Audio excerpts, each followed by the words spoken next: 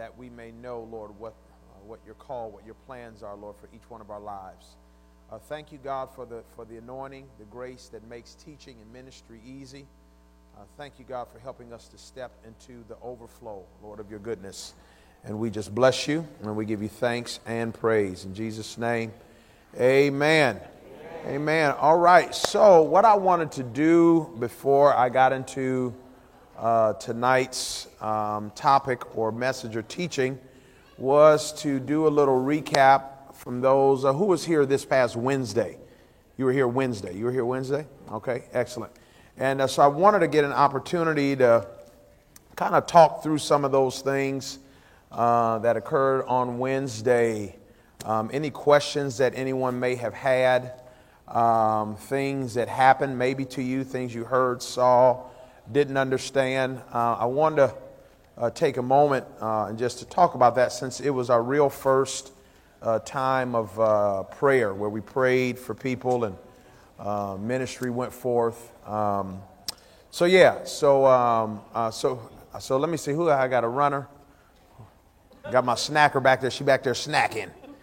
That's good food. Yes, amen. All right. All right. So any questions, any comments? Did anyone go through deliverance on Wednesday night and you had never gone through it before?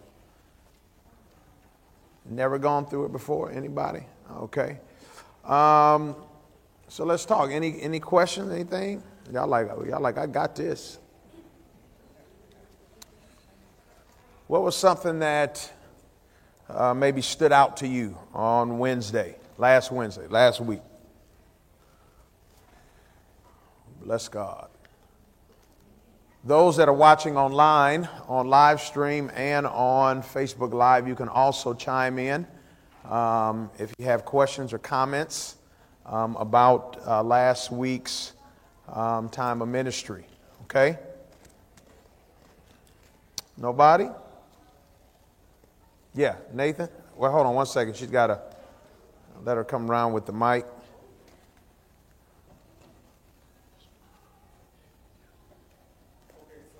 Uh-oh, is it on? See if it's on the bottom. Okay. All right, so last week was my first time going through a deliverance. Seeing one, or did you went through it yourself? I jumped in last minute. Okay. You had to wait. You had to make sure that the water was fine first, huh? Okay. But I got in there. Okay. And while I was going, I was praying and I got prayed for. But then after a while, I felt like heavy. Okay. And I was trying to balance in between like myself and like, okay, what's happening? Because I knew something was happening. Right. But I'm like, okay, it is what it is. 'Cause I'm trying to get delivered of whatever is oppressing me or in me. So I'm like, let's roll with it. Yeah. And then and it got so heavy, I fell over, and I'm like, I'm going to the floor. But I was conscious and knowing what was going on, but I couldn't stop it either. Yeah. But while I was, laying down, it was almost like there was a struggle going on. And like I said, it was two different worlds. Like I was thinking like what's going on, what's happening. But at the same time, like I couldn't open my eyes. I felt like it was a struggle of something trying to leave, at the same time. And eventually I cried. Yeah. And then I got lighter. Amen. So it was a genuine experience for me. Yeah. I'm glad I took that step of faith to, try to get answers or to reach another level. And I felt like I did. Amen. It was my first time. Yeah. So Yeah. I appreciate it. And I'm glad I even though it was last, I'm glad I was up there though. Yeah. Because I didn't come back the same. Amen. So. Man, bless the Lord. Praise God. Anybody else? Anybody else from this past week, Wednesday? And even if you've never, so maybe not this past Wednesday, but has anyone that is here, you had never gone through deliverance until you came to Life Changers, ever? Cheryl, you want to just share your experience?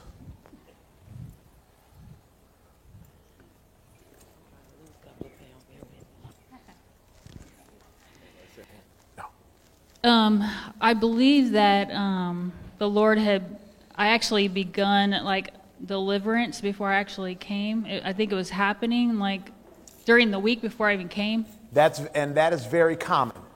I want y'all to know that is something I had my heart very, and mind set on, I'm going to be free. Yeah, so that's very common. It started before, and there was so much like warfare. I was up at night, and I'll tell you, I was on sleeping pills for 10 years of my life. Wow. Because of anxiety. And I've been praying, like, Lord, I want to be delivered of every medication that I don't need. You're my healer. I've just been speaking it lately. Well, that whole, 4 or 5 nights, I went through some terrible nights. I mean, it was just, I honestly think I was going through withdrawal because God was taking this away from me. And I had this things going on in my hands. I can't even explain it. So when I came for prayer, and the gentleman that was praying with me, I told him, I was like, there's something going on in my hands. I felt this tingling, this strange sensation in my hands, and I was like, whatever it is that's in my hands. And I had been dealing with this at night as well. And so we were praying about it, and the Holy Spirit said it's a spirit of torment. And that when that came out, I was like, that is exactly what it is, because at night I was so tormented with this. And I have not had a sleeping pill, had not had any issues going to sleep. Even since that night, I've just been going to bed, and, it's just been awesome, and I know that God delivered me from that. And I really felt like, too, that he used this to show me, because I work with girls that are in addiction, and to show me what, I didn't go through a whole withdrawal thing like some of them do, but just what I did experience was torment and a living hell. Yeah. And that's what these girls go through over and over again. And I know that he showed me and had me go through that to identify with what's going on with them, but in the same time, he delivered me from this drug that the doctor said was not addictive and all this stuff, but it was, and I know God started dealing with me with that, so I just praise him for that. Amen. Powerful testimony. Powerful, powerful, powerful. Anyone else? We're talking about those that are coming in. We're talking about what happened last week, Wednesday. And for some of you all, you may have gone through deliverance the first time. You may have seen it the first time. You may have heard it the first time. Y'all might have been like, what the heck? This feels like, what is going on here, right? So we're just talking about that a little bit. Yes. I'm going to speak from 2 quick point of views. The first one is my son, one of my sons, he had been experiencing voices. Hearing voices, telling him things to do. He was getting in trouble in school, and this goes back to, I believe, last school year. Now, let me just interject this here for a second. So, a conversation, if you have children, biological children that you're raising, I always say that the best antidote for demonic oppression is a safe Christian home, okay? But that means that you have to have conversations sometimes with your children, because one of the things that I've learned is that demons pose as imaginary friends. That doesn't mean that every imaginary friend is a spirit, but a lot of times, children, they have imaginations, right? We all have imaginations. Imaginations is something that it's a gift from God. But whatever comes from God, the enemy seeks to just exploit or pervert it. And so one of the things, if you have a child that is very aloof or they're very daydreamy, you need to have conversations with them sometime, asking them things about, hey, tell me about your friends and what's going on. And, because demons sometimes will feign these fake friendships, and they'll be telling them to do things, but they're coming through or acting like it's a friendly voice that is doing it. And so it's very, very important for you to check that from time to time, especially when you have younger children. And then also when you're dealing with your children as they mature, just what are they listening to on their iPods? What are they watching on television? What are they reading in their books? A lot of times I pray for people. I'm just telling you, this is no exaggeration. A lot of times bondage has come through what things that people have read or they've heard or they watched. That curiosity has been piqued or intrigued. and they've delved into something and you didn't even know that it was a book assignment from school. Amen. And so I just wanted to make that point. Go ahead, Elder. No, those are all valid because we had, I'm from the old school, so, in the Holiness Church, we just scream Jesus several times, slather them down with oil, rub their heads in the carpet, and we think it's gone. So, after that, and we thought it was gone, and then we come to find out it went into hiding. Yeah. And so prior to last two classes ago, he sat right here with my wife and myself and was getting real agitated. And I kept asking my wife what he was saying, and come to find out he was saying, I've been through this already. Why do I have to go through it again? And so he just kind of was agitated all throughout the week. And so he had to come in here and sit with us for another reason. And he was still agitated. So finally he kind of calmed down, and we came up for deliverance. And I talked to him afterwards just to see, get a filler. And I said, well, what are you hearing? Are the guys still, because it was two of them. And I said, are the guys still there? And he said, no, I haven't, And so far he's had an excellent week at school. Praise the Lord. No issues at home, no zoning out type stuff. Praise God. So that was his experience. And I know he would probably speak more if he was here to tell it. But my experience was, and Dad Curry can attest to this a little bit, I came down, I was prayed for, and I kind of just sat there. I saw my wife going through, and I got a little jealous because, we had this thing going on. I was like, I get delivered in front of everybody. I don't care. Right. And so I was expecting this dramatic experience. And so as the gentleman was praying for me, I just kind of, I guess, like I told Dad Curry, I really didn't feel nothing. Right. I yawned a few times, and I know you said they come out through yawning. Sometimes, yeah. But growing up in the old school church, you just, if you ain't spit in the bucket, you wasn't free.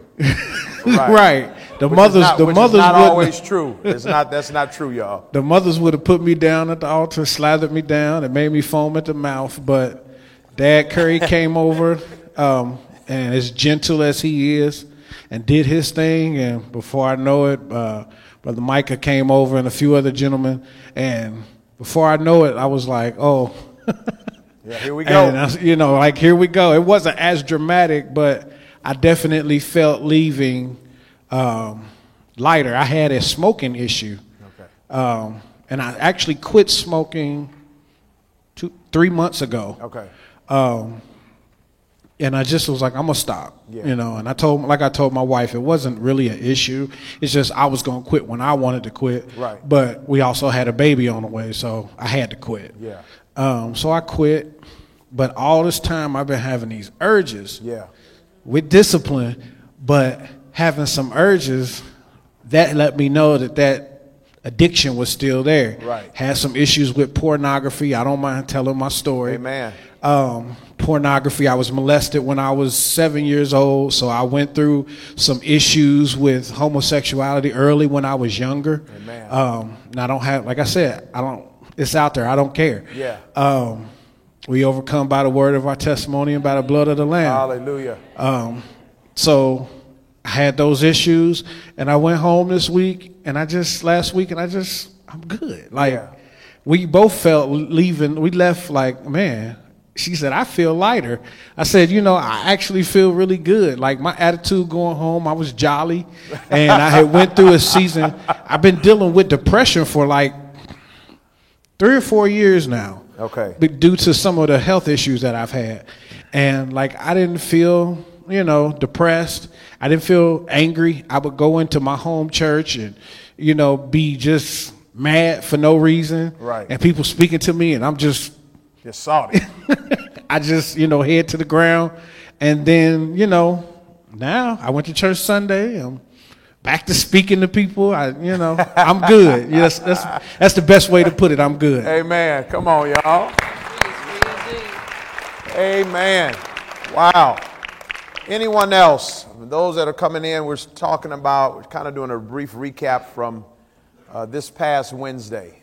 Just talking about if maybe it was something you saw, heard, felt, didn't understand. Maybe you went through deliverance for the first time yourself, or there was an experience you had. Maybe you didn't, think you need deliverance, and you came up kind of as a safety check, and the Lord helped you out. Amen. And we're just trying to just hear stories and praise reports. Okay, we got somebody online. Online. Yes, I was delivered and healed from years of excruciating lower back pain. That's from Naja Johnson. Amen. Last week in service. Yes, sir. Praise the Lord. Amen. Because a lot of times, y'all can clap for that. A lot of times, deliverance and healing, supernatural healing, are so closely tied together. There were many times you saw where Jesus prayed for people in Scripture, in the New Testament. They came for healing. They had a infirmity, a sickness, an illness, and they came for healing, but he ended up casting demons out. And as a result of casting demons out, by default, they got healed. And because there are some demons that do what? They cause sickness. And what's the name of that particular spirit? The spirit of infirmity. Amen. And I'm telling you, this is just amazing because, one of the ways that you're dealing sometimes with a spirit of infirmity is when you're actually having symptoms in your body, symptoms of sickness. It could be whatever kind of sickness, right? And because medical doctors aren't trained in spiritual warfare or deliverance, most churches don't operate or aren't trained in it, which means that its products, which are disciples, are not trained or they don't operate in it. And so what is our knee-jerk response or reaction when a sickness comes? We go to the cabinet. We drive to the CVS or the Walgreens or whatever. And I'm not saying that there's anything wrong with medication. Amen. But that is typically our response. And so what happens is we take all of these meds, or we go to get a surgery or what have you, and didn't know that it was a spiritual problem. And that even after you had the surgery and you took the medication, the problem still wasn't resolved, right?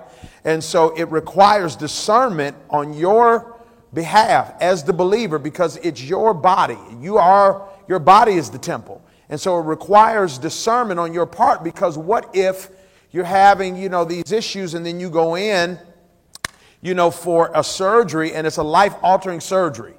Amen?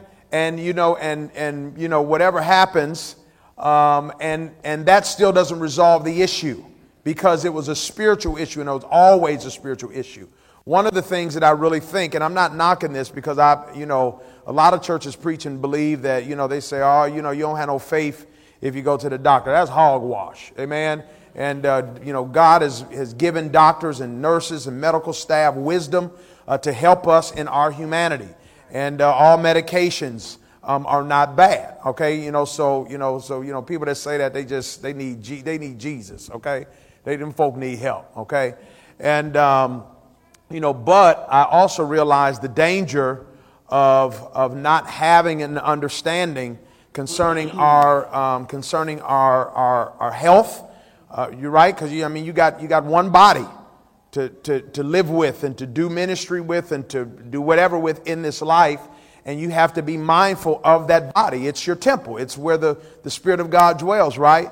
And I believe that this fad that has probably been around for like past 10 to 20 years, the gastric bypass, or whether they do the sleeve or they actually remove a part of the stomach or whatever it is. I think there's like 3 or maybe 4, might be more, that are out there. There have been people who have had that surgery, which I don't knock, that have come to that have been members of our church, and they've come to me for counsel before they've had that surgery. And I always ask them pre-surgery, okay, that's great. They come, they say, hey, Apostle, this is the doctor, and yada, yada, I'm obese, and, whatever. So I said, okay, but have you altered your eating habits? Have you changed that? Because if you haven't disciplined your body to change what you're digesting, what you're consuming, this surgery really not going to help you. It's going to be temporal. I mean, you'll lose weight, but you're cutting a part of your stomach. And that is a life-altering surgery. You're doing something. You're going to alter your life. Now, that's fine if you can exercise the discipline after the fact, that if they tell you that you can't consume certain things, that you won't consume those things. But if you know that you have a propensity and a weakness in your flesh and you're not going to abide by that, you don't need to do that. You don't need to do that. And I believe that there are spirits that cause anorexia and bulimia and different kind of eating disorders that will cause you either to hate the way that you look. They're coupled with spirits of self-hatred and all self-rejection and all of this stuff, and will cause you to binge eat and to gain weight, right? Because of just whatever the root cause or issue is. And then you gain all this weight, and then it's y'all know as we get older, it's hard to shake these pounds. Ayana got a song called "Shake It Off." It's hard to shake this stuff off once you get older. Amen. And we really didn't like our gym teachers and stuff when we was younger. Man, I need to write a letter to my gym teacher and say I repent, because them gym teachers kept us in shape and we didn't know it. Amen. You feel me? My God. And so we go and we do all of these other things and didn't realize that it was a spirit that is causing the issue. So if a doctor recommends, you have a sickness and a doctor recommends a surgery, don't rush. I know it's, with fear, you have to do this or whatever. Listen, I always tell people, I was with one of our members, maybe about a week or 2 weeks ago, and they have a really, really challenging issue right now that required surgery, and according to the doctor. And my wife had been walking with this particular individual and surrounding this issue, but my wife was out of town, and so they were hospitalized, and they called me, and they said, "Apostle, listen, I know you're probably busy, but I really could use some counsel. I really could use some help." And so I jetted up to the hospital, and I went and I met with their surgeon, and they were talking about doing some really radical stuff. It was a life-altering thing. And now look, I ain't nobody healthcare power of attorney. I ain't been to nobody's school, nothing. You know what I'm saying? And but the stuff that this gentleman was saying, like, hey, we got to do this today. It's, whatever. Something just rose up in me. I said, we're not doing this today. And I'm looking like, I hope they okay with this. Because this ain't my body or my life. I was like, we're not doing this.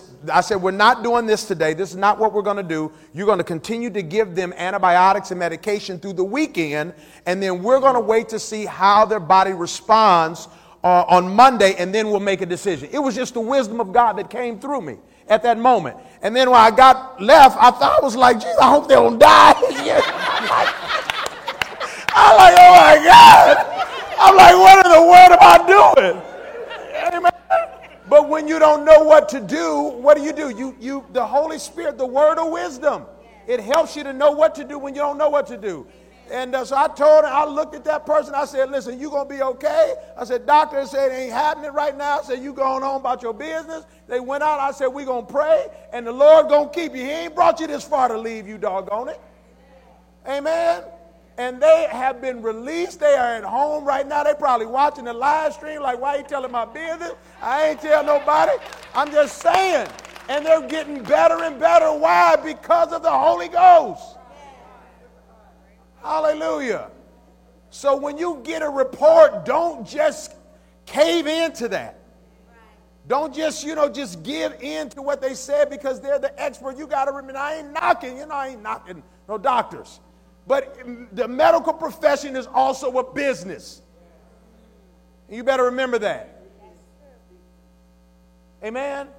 Went to the doggone dentist the other day, and they gave me a thing, a workup. I got to go and, get just your annual checkup or whatever. And I'm like, $129 for a toothbrush.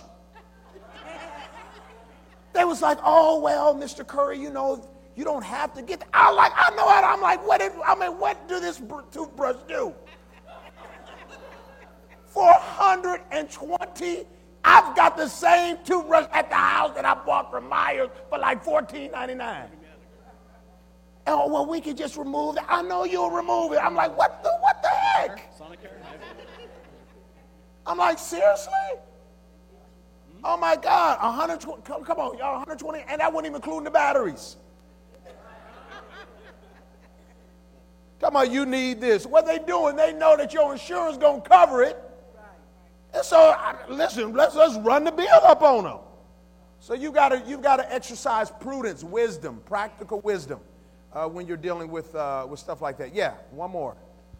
Wow. So I guess I was the only one out of 300 in my senior class that failed PE, so I really need to repent. But in any case, God's been, I've been experiencing deliverance all week, really. Praise the Lord.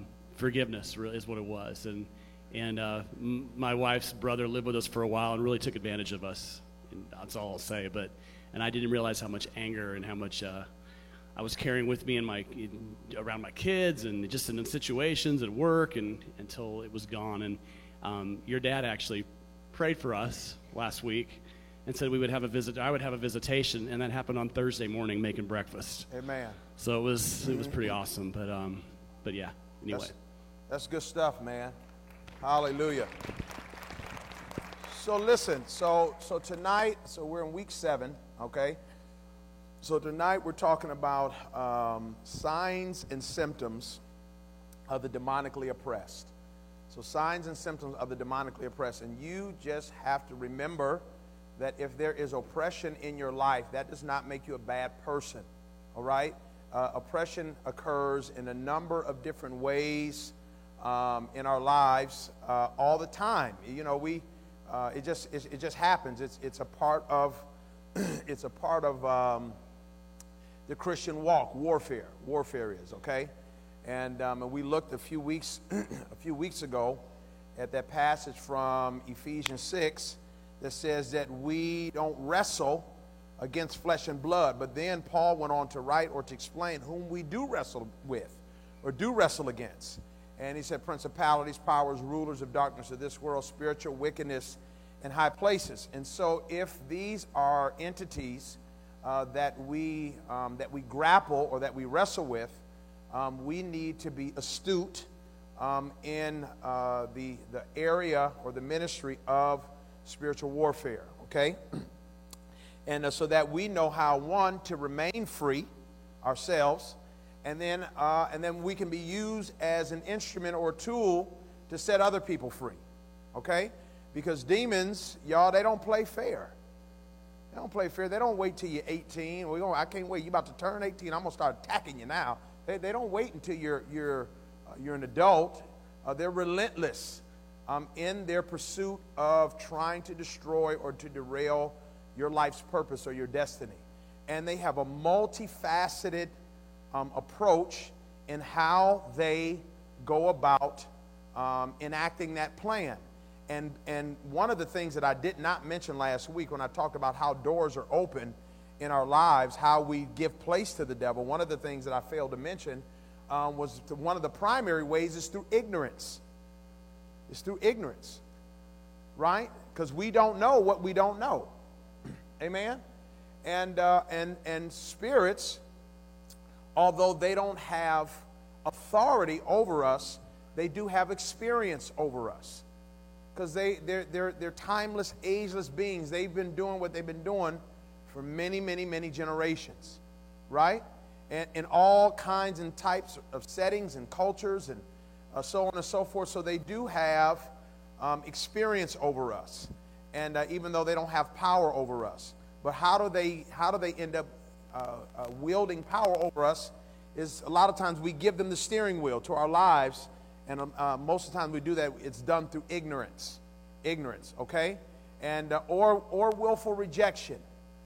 Because like if you really stop to think, and the Bible talks about this in Romans, if you really stop to think if God was real or not, all creation testifies of his authenticity. You just have to look, like if you just really just study just creation, right? How is the sun and the moon strategically placed exactly where it is, not too close to where it actually burns us and kills us, and the moon not too far that when you don't have any light on your car in your neighborhood, that it still gives light to the earth. Who is that? Come on, the Big Bang, come on, y'all. Y'all remember them books? I'm like, I am so mad now. You remember growing up in them books?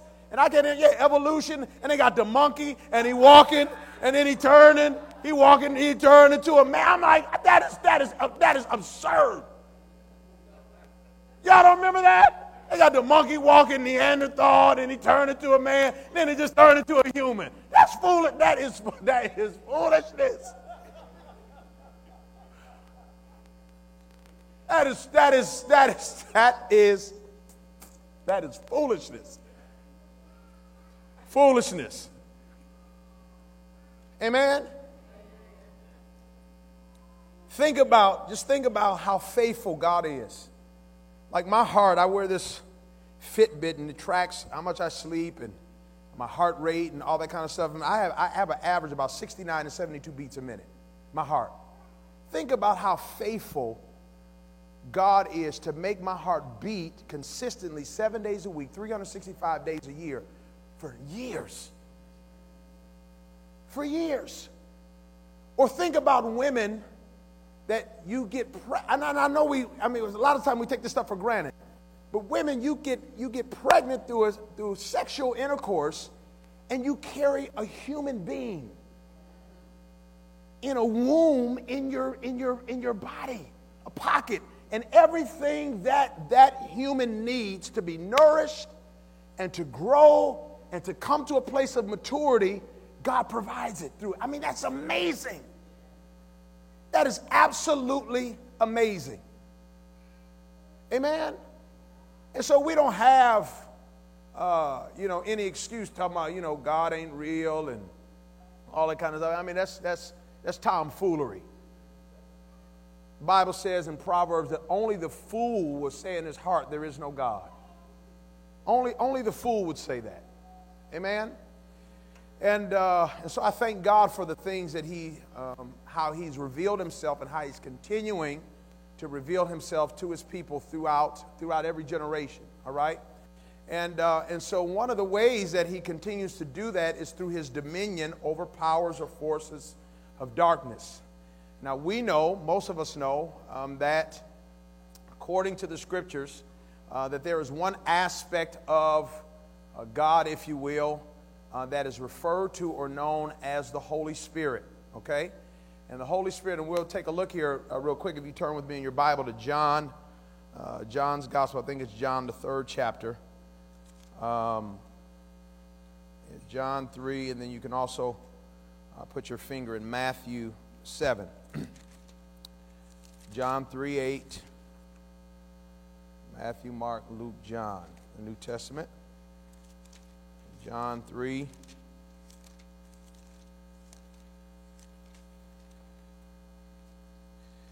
Because there's this attribute or this person, the Holy Spirit. He's not he's not a cold, he's not a ball. People say, like, I caught the Holy Ghost. No, you didn't. He's a person. He's not a cold. Amen. He's a person. Praise the Lord. Anything that has a voice is a person. And the Holy Spirit, he speaks. He's a person. Demons, they speak. They're people. They're personalities. They're disembodied people. Okay? And so the Holy Spirit, one of the, we can't see him. We can't see him because he's a spirit. Okay? He's a spirit. So we can't see him. And but we know that he's real because of many of the ways that he manifests himself in a tangible way to reveal his intangible nature. Okay? For example, so just like we know that wind, nobody argues whether wind is real or not. Y'all ain't never really caught no cup of wind. You know what I'm saying? But we know that wind is real because why? We feel the effects of wind. You go outside and you see if the wind is blowing heavily, you'll see the trees blowing, or if it's a hurricane area, they have very violent, tumultuous winds, and they can tear down houses and do all kinds of damage and destruction, right? So we know that wind is real. Why? Because we see the effects of wind. And so we know that the Spirit of God is real because we see the effects of the Holy Spirit, all right? Primarily as he comes in and he begins to mold and shape each one of our lives, all right? So John 3:8 talks about that. It talks about when Jesus was having a conversation with Nicodemus, who was a Jewish ruler, And Nicodemus came to him. There's an old joke they got running. It said Nick came at night, like Nick at night. And because Nick was very curious concerning all of the miracles and all of the things that he saw the Lord do, how he saw God operate. But because of his religious stature and posture, he didn't want to be known as one who was seeking answers from this other rabbi, right?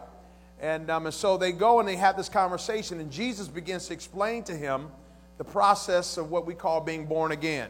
And one of the things that he said to Nicodemus was, he said that no one can be born unless you're born of the water and of the Spirit, right? And then he goes on and he begins to describe the Spirit. And in one of the attributes that he likens or he attaches unto the Spirit, the Holy Spirit, is the attribute of wind, all right? So we know that the Holy Spirit is real because we feel the effects of him. How? Through gifts. The Bible talks about the gifts of the Holy Spirit through prophecy and through the word of wisdom and the word of knowledge, the gifts of healing, through deliverance, through tongues, through interpretation, through salvation. Why do billions of people just wake up one day all over the world and they just say, hey, you know what, I used to once live like this, and I made a decision, I called upon this name Jesus, and then all of a sudden my life began to change. And then so what happens? We begin to see this transformation take place in the lives of people, all right? And so the Holy Spirit is like wind. And we talked maybe 3-4 weeks ago when I had 3 people stand up here, and I showed how demons actually invade the lives of people. Now, a lot of times people say that demons, they can't live inside of a Christian. And I hope last week proved you wrong. That's why I didn't pray for nobody for the first 5 or 6 weeks. You just lay a theological foundation, because the easy part is deliverance, because it's not you, it's the Lord. It ain't you. We ain't got no magic powers in our hand. It's just the authority that he gives to his church, to his people.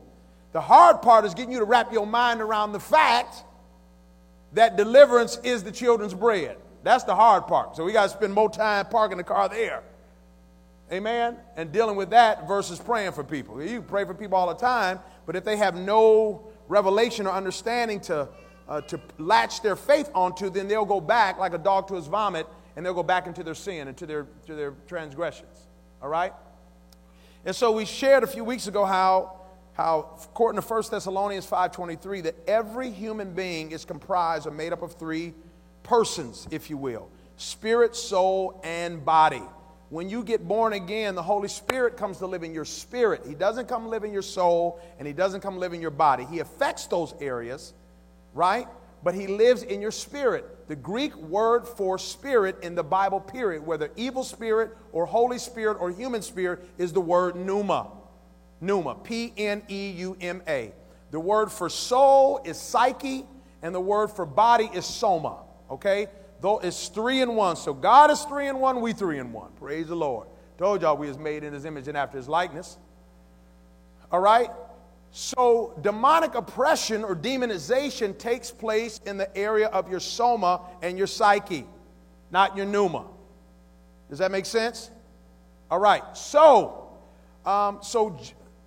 John's gospel, he writes and he talks about the Holy Spirit. He's like wind, and we know that he's real because we see the effects, okay? So the Bible calls demons, one of the names it calls demons are unclean spirits or evil spirits. It's the same Greek word, pneuma. It just attaches a different descriptive name to this kind or type of spirit.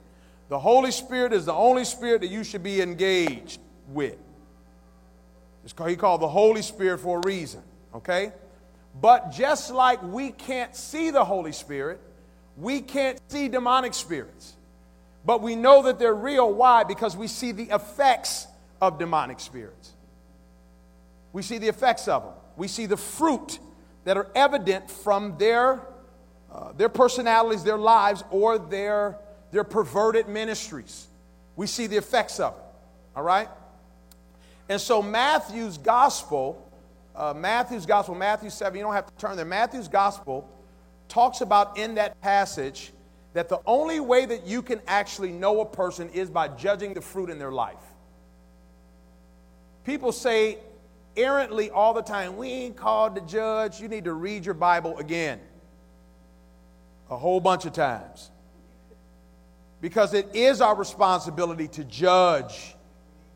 Not pass judgment, not pass a sentence because of judging, but to judge the fruit or the authenticity. If someone says that they, like the church in the book of Revelation, the church of Ephesus, they were commended by the Lord for accurately judging false apostles from real ones. The Bible tells us to judge prophetic words. And that word judge in the Greek, it actually means to argue or debate to see if what they're saying is from the Lord is actually from the Lord. Jesus told us to be aware of false prophets and false teachers. How will we know that they are false or real if we don't judge them? So we're called to judge, observe the fruit in a person's life to discern or detect if they're real or fake. And a lot of times people are looking for God to do that, but it's our responsibility to do that. We're praying, God, are they real or are they fake? But God already gave you the tools to do that. It's our responsibility to do that, not His. Amen? And so one of the ways that you judge if a person is demonized, and remember, demonized just simply means under the influence of a demonic spirit. And you can be mildly demonized. Remember, the word we looked at, there's no, in the Greek, the word for demon possessed is not there. It's not there. It's daimonizomai, which means to be under the influence of a demon. Like you could be under the influence of an alcoholic beverage. Does that make sense? And some people that drink liquor get a little tipsy. Some folk they pour out a little liquor for their homies and they get stone cold drunk. So what happens? Some are a little under the influence and some are greatly under the influence. Same thing with demonization. Based on a number of different factors. Like, I can't even tell you because I don't know. If you sin one time, I don't know if that will cause demonization versus if you do the same sin 10 times. I don't know. All I can tell you is that if you continue to drink, you're going to get drunk. Amen? If you continue to touch unclean things, you'll come up unclean. That's all I can tell you. Amen? And then we know a lot of times based on the level of oppression or heaviness, because that's what oppression means. It means to be weighed down, for someone to exercise their power over your power. That's what oppression means. Amen? And the Bible says that God anointed him to heal everyone who was oppressed by the devil. And so we don't have to be oppressed, but the reality is that many of us are and many of us will continue to be. All right? So it behooves us to learn this information so we can exercise dominion in this particular area and set captives free. Amen? Because when you set captives free, you're literally saving people's lives. And I'm going to tell you this, beloved. A person coming to faith in Jesus is simply not enough. A person confessing their sin, calling upon the name of the Lord, obviously that is the greatest miracle. But that, I'm telling you, beloved, is not enough. Because you have God-fearing, God-loving, Bible scripture quoting, tongue-talking, praise team singing, scripture passage, sermon preaching people all over the world that genuinely love God, but they are demonized somewhere in their personality. And they need deliverance. They need you. They need you to understand this material, this information, and for you to walk in the authority that God has anointed you to walk in. Amen? These signs will follow those that believe. Very first sign, they shall cast out demons. In my name, they will cast them out. If you can do the number 2 sign, which is speaking other tongues, you ought to be able to do number 1. Amen? If you can speak in tongues, just start speaking. Just right now, just start speaking. Loud. I mean, y'all got tongues of men. Y'all got tongues of angels. Y'all got tongues. Y'all got interpretation. That's great. Praise the Lord. That's a manifestation of the Holy Spirit. That's one way we know that he's real. But another manifestation is through him evicting demonic intruders out of the lives of the people that he loves. Amen? Hallelujah. And so you ought to be able to do that just as easy as you speak in tongues. You ought to be able to prophesy just as easy as you speak in tongues. Praise God. Amen? All right, so one of the things that the Lord told me, we're going to take a look at this list. I've got like 30 signs. And it's actually more. I mean, 30 signs of people who are, signs or symptoms of people that are demonically oppressed. 30 signs. Praise the Lord. Y'all like, Jesus. You're like, Apostle, what happened to 7 steps to freedom?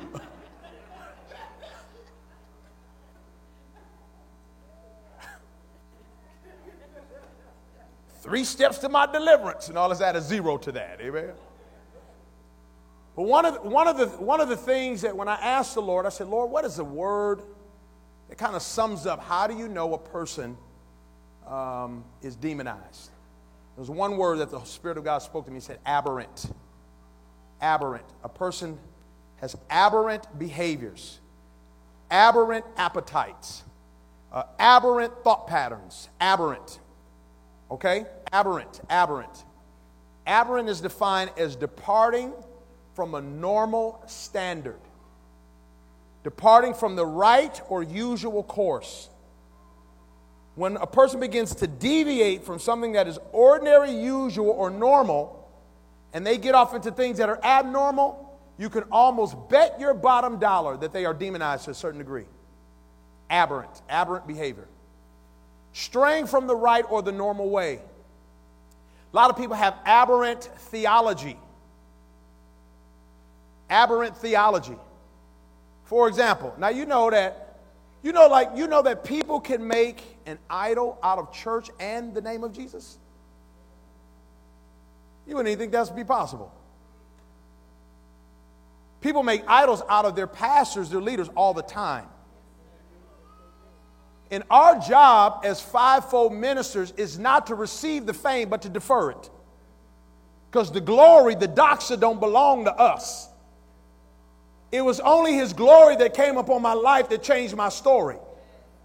But his glory don't belong to me, it belongs to him. Amen? And so we can't accept the glory or the fame that is attached to his name. Because when we do that, we get in trouble, and the people we serve get in trouble. Amen? But people do it all the time. They do it in our time, they did it in Jesus' time. I was baptized by Cephas. Apollos baptized me. What did Paul say? He said, I'm glad I ain't baptized none of y'all. Hardly none of y'all. That's what he said to the people in Corinth. Because they were oohing and eyeing over who took them down in the water. Paul said, I'm glad I didn't hardly baptize any of y'all. And as a minister, you can discern when people are attached to you. And your responsibility is to give them the tools to go back into God's presence. Not to walk it out for them. You're not their Holy Spirit. God may use you like that in some degree or some regard, but you ain't the Holy Spirit to them. When people like Cornelius, when Peter came to Cornelius' house, and Cornelius, what did he do? He bowed down and he grabbed Peter's feet. What did Peter tell him? Man, get up. I'm a man just like you. And if Peter would have really told him the story, like, I was just struggling on the rooftop the other day praying, and God had to speak to me 3 times to tell me it was okay to come to your house because I thought you was unclean. He said, get up. I'm a man just like you are. So we have to do the same thing. But there is aberrant behaviors even in the church. Aberrant people. I read my Bible every single day at 6 a.m. And if you don't read your Bible from 6 to 7:30, you are defying the law of our father David. Because David himself said in the Psalms, don't you know, you can always tell when you're dealing with a religious demon. David himself said in the Psalm that early I will rise and seek you.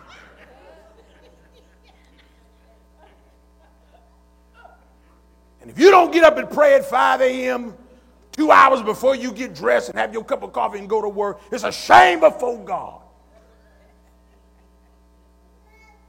What are they doing? They have aberrant religious practices. Is prayer wrong? Is studying your Bible wrong? No. Speaking in tongues, worshiping wrong? No. But when we make an idol out of it, it is. I have literally cast demons out of people that have been impartations from other saints in churches that they've attended. You shout like somebody, you pray, you preach like somebody, you dress like somebody, you prophesy like somebody. And it's crazy because it's some of the most challenging time of ministry because you don't know these folk. And so you're praying for them and then the Lord gives you a word of knowledge to cast out Minister Carter. You're like,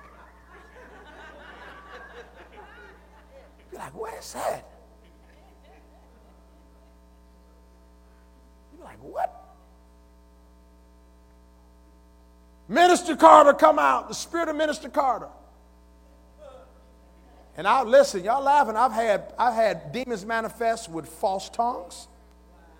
A false, whoa, thank you, God. False praise. Why? Because some point in their life before I met the person, they made an idol out of Minister Carter. And the impartation came as they came under bondage and spirits of control and witchcraft, and probably in the church that Minister Carter led. About a year and a half ago, it was a Sunday morning here at our church, and the Spirit of God spoke a word to me. I shared it a little bit last week. It said, when you go to church today, cast out a spirit of doppelganger. And doppelganger is an apparition, a ghost. You know, y'all know it ain't no real ghost. You know, ghosts is really demons is acting like ghosts. Y'all know it ain't no Martians. Y'all know it ain't ghosts. I know Mother's Day coming up. Your mother's not talking to you, baby. Amen. If your mother's dead. Amen. Go to visit Granny Gray, Mama Gray, take them flowers, take all that kind of stuff. But don't you be out there talking to nobody. Because you keep talking, somebody will. Somebody going to answer, talk back. I knew you was looking down upon me. No, Mama ain't. But doppelganger is an apparition. It's a manifestation of a demonic spirit of someone that is alive still. And what the Lord revealed to me is that it's simply a deep impartation that came from another individual. And so when you see, now I know that Paul said, mimic or imitate me as I imitate Christ. And that is a pattern of discipleship. Amen? But what does it look like, daughters that I have in the Lord preaching all hard and loud like me? That's nasty. You single and you praying all hard, you spitting, preaching all hard, you better learn how to preach feminine and prophesy in a feminine way. You know why? Because what's going to happen is that you are going to end up missing out on your blessing. That single man, he looking like, man, she cute, she look good, her hair look fly, but she preached too hard.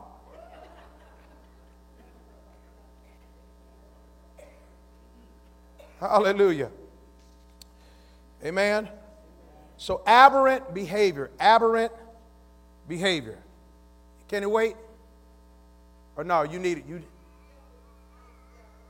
Aberrant, A-B-E, Doppelganger. Oh, Jesus. D-O-P-P-L-E. Think it's D-O-P-P-L-E-G-A-N-G-E-R, if I'm not mistaken. If I'm wrong, ask Google. Google know.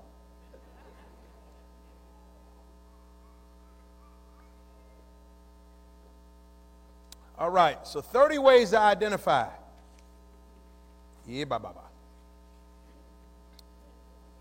You might be a candidate for deliverance. Number one, chronic financial problems. You always have more month than money. We're not talking about, everybody, people be talking about, praise God between blessings and all that kind of stuff. But if you are always, for years, robbing Peter to pay Paul, something's wrong with all y'all. Chronic financial problems. Chronic financial problems. Not seasonal stuff, chronic. Always losing a job. Get a job, lose a job. You get ahead, you get your taxes back, and you pay up all your bills, and the car break down. You get the car fixed, the refrigerator break down. Get the refrigerator fixed, the washing machine break down. Get the washing machine fixed, my God, your husband break down because he was trying to fix all of the stuff. You get that brother fixed, then the pipes bust in your house. You go take out what they call these loans, payday loans. Now, listen, Linda, listen. If you,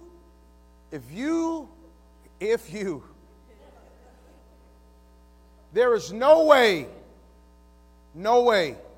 that God's people should be taking out no payday loan. Or you should be cashing your check in no doggone check cashing place. Open up a bank account. Well, Apostle, I tried and I had one, and all them fees ate me up, so I had to leave. You need to repent, ask God for grace, and to move on. Because if you're giving your title and loans and stuff away, you are inviting the devourer to take a seat at the table in your house. Amen? Chronic financial problems. If I don't have something, right? Which we all are there unless you just have a career or whatever, you just, affluent and you blessed, and that's great. There's nothing wrong with that. But if I don't have something, I'm going to pray until that something comes. Amen? Like, for instance, there was a dinette set that my wife and I wanted for years. Just a little, not a dining room set, but a dinette set where we could, our kids and our family, large enough for us to be able to sit around without having to sit at our dining room table, and mess your dining room table up in your rug and stuff. You know what I'm saying?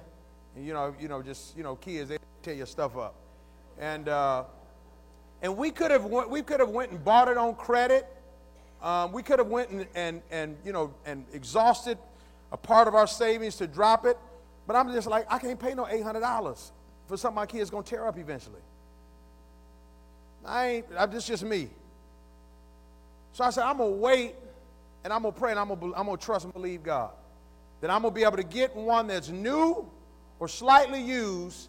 I'm talking about for the brother man 5-finger hookup price. But without talking to a booster like, hey, what you got in your trunk? Because if you buying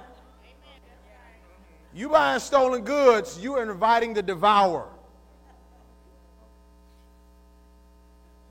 You burning, what they call that? Bootleg, you bootlegging folk. You got movies at the house where they even hit the doggone show. That's theft. That's called piracy. There's a reason when the movie comes on at that big FBI badge and it says warning that everybody fast forwards through. There's a reason why that's there. And if you duplicating people's stuff and you take it and you ain't giving them credit, or you selling it, talking about, the blessing of the Lord make rich and add no sorrow, you are inviting the devourer and chronic financial problems into your life. Hallelujah. Let me give you another example. So we were praying one time, for furniture. Furniture expensive. Amen. And I've got expensive taste. So I can't just get any furniture. So I will wait until the Lord bless. There have been many, many times we've gone with an empty house. You be like, hello, hello, hello, all over the house. But you pray and you believe God. And then you help somebody else get what you believe in God for. And so when my season finally came, I said, praise God. I had a dream. And in this dream, I kid you not, because we were praying for furniture for 3 rooms in our house. We moved to Ohio with a set that we had bought and we had believed God for years prior. Beautiful leather set. But that leather set was getting old. So we moved here with one, but we had no furniture in our living room and no furniture in our dining room. And I refused. I'm not knocking you if you would go out and buy it. Maybe you might be balling like that, and you can go and just you charge up $10,000 worth of. If I had to charge $10,000 worth of furniture, I probably would pass out. My God, I probably would pass out on the spot.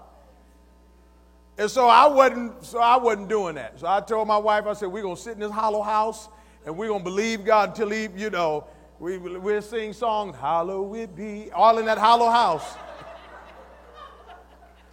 And I had a dream, right? I had a dream. We were believing 3 places, our living room, our dining room, and our basement. And I had a dream. I don't know how long. We had been praying probably for a couple years. And I had a dream that my father and I were driving down a street. In my car, we were driving down the street, and I saw this beautiful furniture, the kind that I would buy, and it was sitting on a sidewalk. It was sitting on a sidewalk like outside of a store, like like a little mom and pop shop type store. This beautiful furniture, and I was floored because that kind of furniture didn't go with that kind of shop. And it was just sitting outside. And so I just drove past, and I just knew when I saw it that furniture belonged to me. Dream ended. So that was like a Monday or Tuesday. I go into the barber shop same week on a Saturday. This is how God moves if we wait on the Lord. I'm in the barber shop getting my hair cut over in Coleraine, my healthy area. This guy comes into the shop. He tells my barber, we have the same barber. I never met this guy. He tells my barber, he comes in, he's saying goodbye because he's moving to Atlanta. And he says to my barber, he said, hey, man, I'm just coming to say bye. He's like, oh, yeah, man, I forgot you was moving to Atlanta. Like, when y'all leaving? I said, man, we leaving in the morning. We just packed up everything. We just, whatever's in the truck outside. I'm waiting my girl. She going to say bye to her family. We leaving in the morning. And he like, oh, okay, they talk. I'm trying to watch the game. And so the guy says to my barber, hey, man, there's some furniture we're trying to get rid of, trying to lighten our load. Do you know anyone that wants to buy some furniture? And my barber's like, no, man, I can't use none or whatever.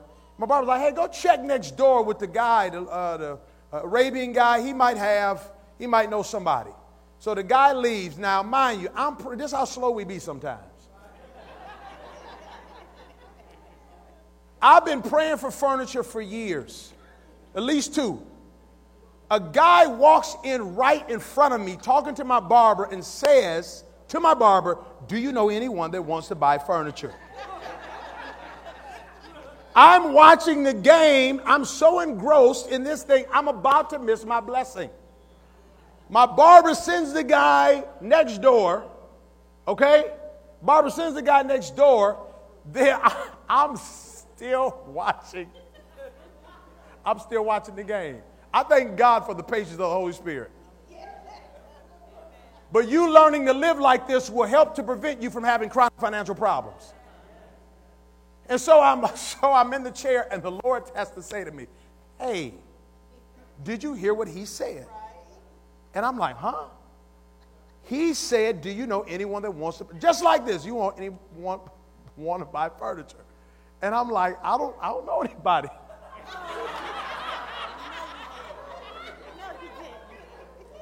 That wants to buy furniture. And the Lord says to me, no exaggeration, son, what have you been praying for?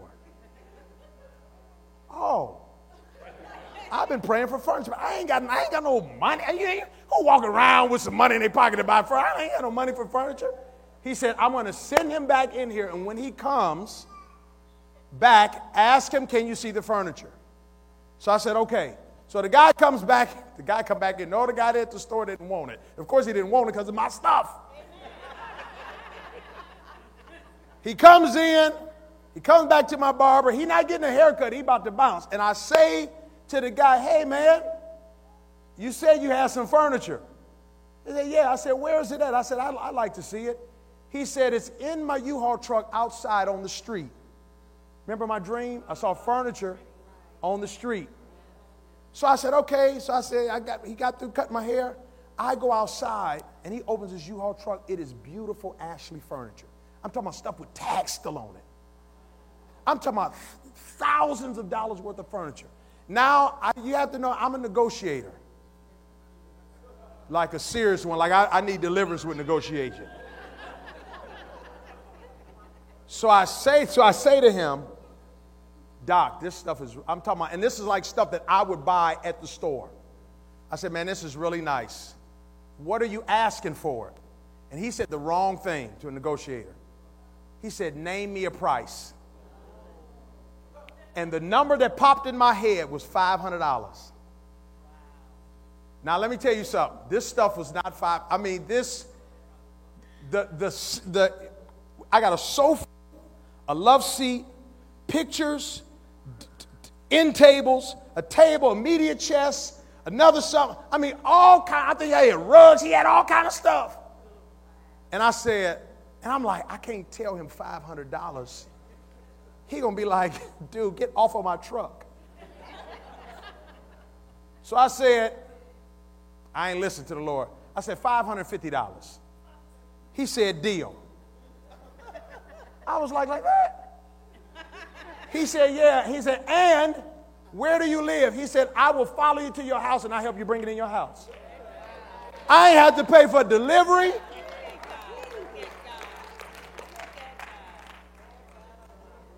We were two men in a truck. I called my wife.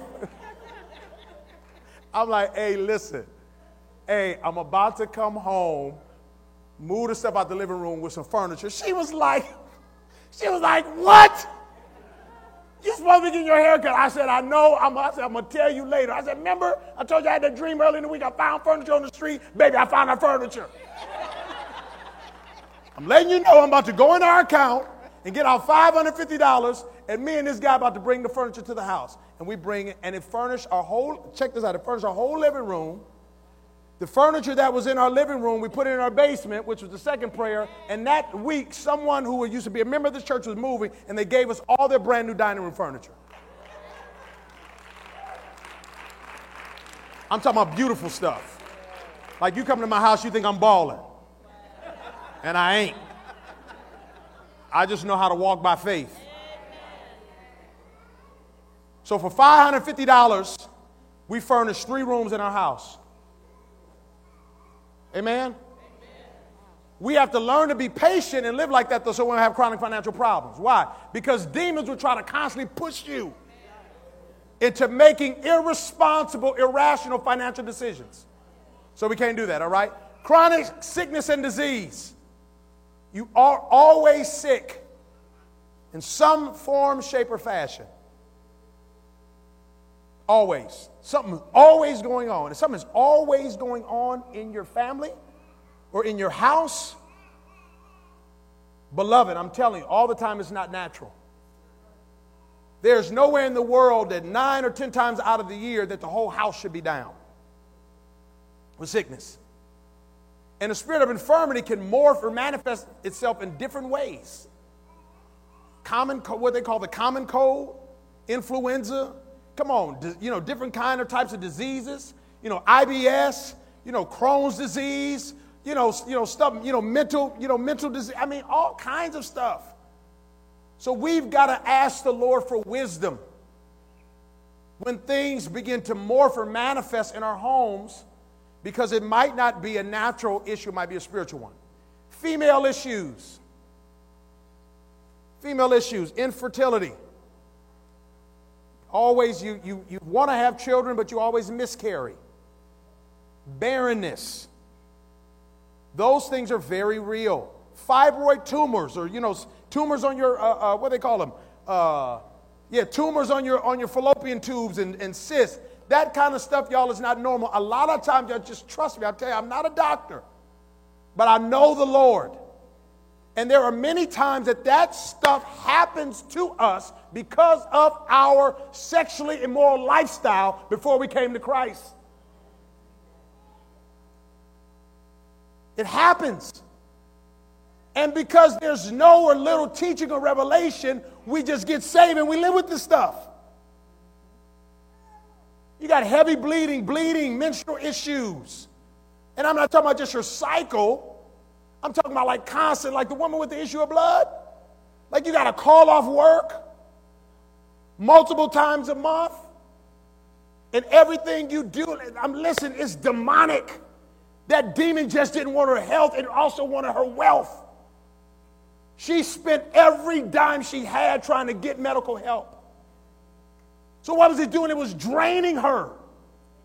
That's what demons do. They want to suck you dry. And the Bible never says in that story that she was even dealing with a demonic spirit. But how do we know? Because you have to know the manifestation, the fruit of those spirits, how they operate. It was isolating her from every part of her life. Deuteronomy 28 says that the fruit of a woman's womb would be blessed. And every time you saw a woman in Scripture that dealt with barrenness, what happened? God eventually opened their womb. He eventually opened their womb. They wanted children, couldn't have them. For whatever reason, they cried out to God. God intervened and opened their womb. So chronic female problems, accident prone, marital problems. You see marital problems like from generation to generation. Like every woman in your family line, they get divorced by the time they hit 50. And then they just live alone for the rest of their lives. Or the curse of divorce is just run rampant through your family, through your household. Assignments of discord and division. All of that kind of stuff, right? Marital problems, premature deaths. Y'all think the story with the Kennedy children, you think that's coincidental? I don't know how many children do they have? Now, how many of them died by accident or about 5 or 6? That is not a coincidence. The Bible says with long life, you'll be satisfied. Long life. It is the adversary's job to try to cut your life short. So premature death could be a sign. Obviously, it's a sign, right? Mental illness. Mental illness is an illness. It's sickness. Sometimes it runs in the family. People schizophrenic, bipolar, all kind of chemical imbalances, double-mindedness, all kinds of things. Is it something that is rooted in a natural cause, or is it something that's spiritual? We've got to take the time to ask the Lord versus just giving our kids Ritalin or giving yourself whatever to just medicate it. And that medication is not fixing the problem. It's putting a Band-Aid over it. Amen? Mistreatment or abuse, wandering, instability, vagabond, incapacity for normal living, extreme or erratic behavior. Now you talk about like guys who were demonized with legion in Matthew, Mark, and Luke's gospel. I mean, you would have to say that living in a grave with no clothes on and cutting yourself is probably pretty erratic behavior. All right? Personality changes. You go from talking to a person, they get mad. You talk to them and they just start manifesting on you. Face starts shaking. Teeth start gnashing. Seriously. Sometimes even in your workplace, like you might have a boss that's demonized, and they're over you, and they're really trying to harass and vex and torment you, and to push you off of your job, the job that God has blessed you with. And you get tired from all of the warfare, and you just be like, I just want to quit this job. I'm going to go get me another job. No, I'm not quitting nothing. I'm going to pray that joker out of here, because this is my territory that God gave me. Why you going to run? You didn't pray, you didn't believe God for this job for 12 years. God bless you with a good job, with good benefits. Now you're talking about you about to quit. The devil is a liar. No, I'm about to pray them jokers up out of here. You better go get a battle plan and a strategy, and you'll look up folks start losing their job, only their department to downsize. They be coming, can you pray for me? Be like, yeah, I'm going to pray for you. Don't know that your prayers cause the downsize. Restlessness and insomnia. If you're struggling with issues where you cannot sleep or rest at night, it could be rooted in the demonic. Because the Bible says that God gives his beloved, oh my God, he gives it to us. And if the Holy One of Israel don't sleep or slumber, there's no reason for both of us staying awake. We both ain't got to be awake.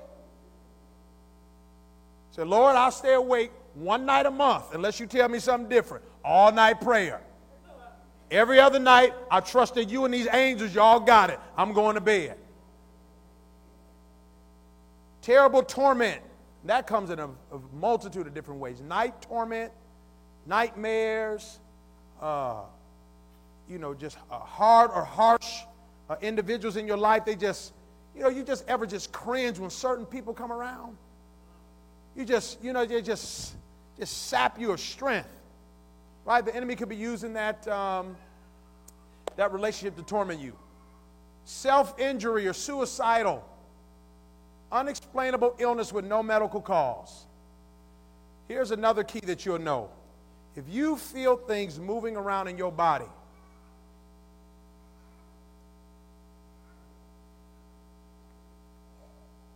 you feel pains moving around in your body. You get a pain in your back, and next day it's a pain in your knee. 9 times out of 10, it's a spirit. 9 times out of 10, I'm talking about without question, it's a spirit. Addictive behaviors. Addictive behaviors. The course that we're going to do after this one is called Get Fit. Dealing with temple care, our bodies. Our bodies are the temple of the Holy Spirit. And we're going to talk about a number of different, exercise and nutrition and all that kind of stuff. But a lot of the issues that we have today come from a horrible, horrible American diet. Horrible. How can we ask God to bless us and we're putting dyes and things into our bodies, additives and preservatives, and y'all smell, my God. And then we're wondering why, like I used to manage McDonald's restaurants, right? And McDonald's, many of y'all might be addicted to it. Praise the Lord. To the Diet Coke or the sweet tea. And there were people, there was this one couple. They would go out to eat at whatever restaurant and would drink water at the restaurant and would stop by McDonald's on the way home to get like 4, we used to sell like the Diet Coke for $1, like the big styrofoam cup. You think it's a blessing, like the Lord done blessed me. No, the devil trying to kill you. And she would come and get 4 large Diet Coke, styrofoam cup, 1 with ice, 3 with no ice. Because she's saving the rest for later. She's taking them home, and she's putting them in the refrigerator because she got to have her fix when she wake up the next morning. Think about that. Like many of us say, I can't live without, I can't live, I got to have some meat. No, you really don't. I got to have my cup of coffee in the morning. No, you really don't. I got to have my Mountain Dew. No, you really don't. The only thing you need is Jesus. Amen? There's a reason why Paul wrote and said that, I think it was the Cretans or somebody, he said that their stomach was their God. Could it be that the bulge that we carry is actually a sign of who we actually worship? And one of the ways that God breaks addiction to perverted appetites, because an appetite is something from the Lord. But the enemy wants to pervert it and make us addicted to stuff that it's not supposed to dominate us. And so one of the ways that God breaks addiction to food is through fasting. Through fasting. Ain't no in the world. Oh my God, the saints in America say we're going to do a Daniel fast. Our church, beginning of the year, we're doing a Daniel fast. Vegetables only. You eating bags of Lay's potato chips, talking about they potatoes, they vegetables. And fruit snacks. Going to get big things of waffle fries from Chick-fil-A, talking about his vegetables. No! The reason why you can't fast is because you're addicted to food. And the first step to breaking addiction is not Jenny Craig or Weight Watchers. It's repentance. Amen. Repentance for God for allowing my stomach to dictate my life. Lord, forgive me. So it then breaks the power of the addiction so you don't become a slave to food and aspartame and fill in the blank. Addiction. Americans, we addicted to food like we ain't addicted to nothing. Addicted to food and Facebook.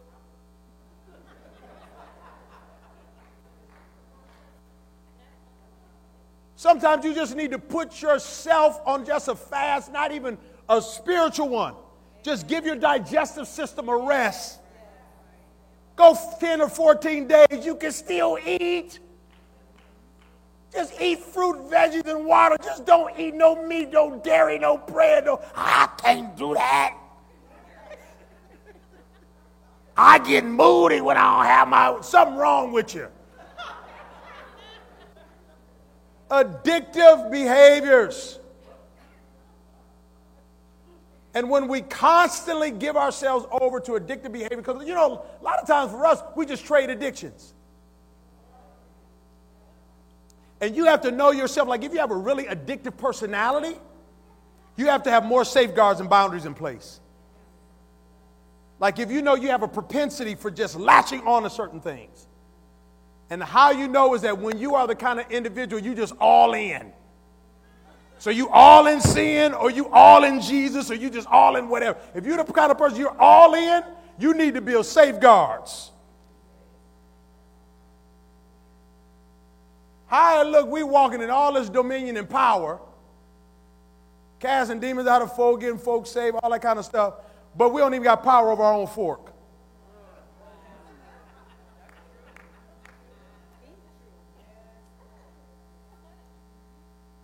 Amen?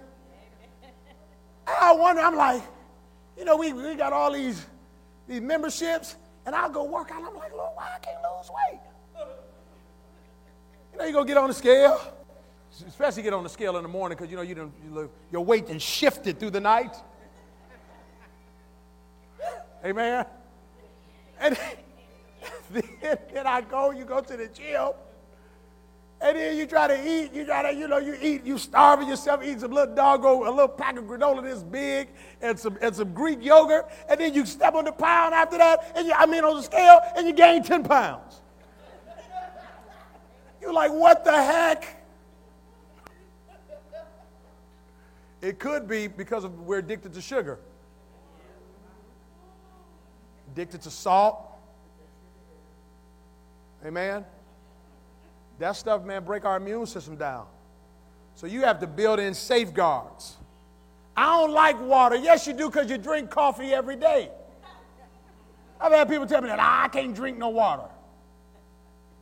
Seriously? Yes, you can. Because if you say that you can't, then that makes God a liar. Because he said you could do all things through Christ. Hallelujah. All your idols are coming to your mind right now. All our little golden calves. We all got them. We got them. They here. Yeah, ain't they?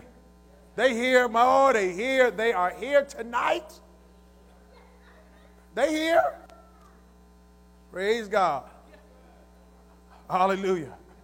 I'll make sure that if you die, you ain't going to die because you didn't ate yourself to death. Amen. Abnormal or aberrant sexual behaviors. Ladies, your husband rolling over at 3 a.m. is not aberrant behavior. And tapping you like, hey, I need you to wake up. That's not aberrant. That's called being a man. So don't be trying to use that on him tonight. You heard what Apostle said. It's aberrant behavior. You got a demon or something in you? And brother, you can tell, yeah, I'm lusting after you. Give me what I'm lusting for. You ain't Delilah. You belong to me. So we ain't talking about that. That's normal, ain't it, brothers? Come on, Jesus. That's normal. And ladies, if you're not ready for that, you're not ready to get married. I worked today. Be like, so did I, but I need you to wake up. That's normal. What is abnormal is for you to have sex with your spouse and then have to go masturbate. That's abnormal. That's aberrant sexual behavior.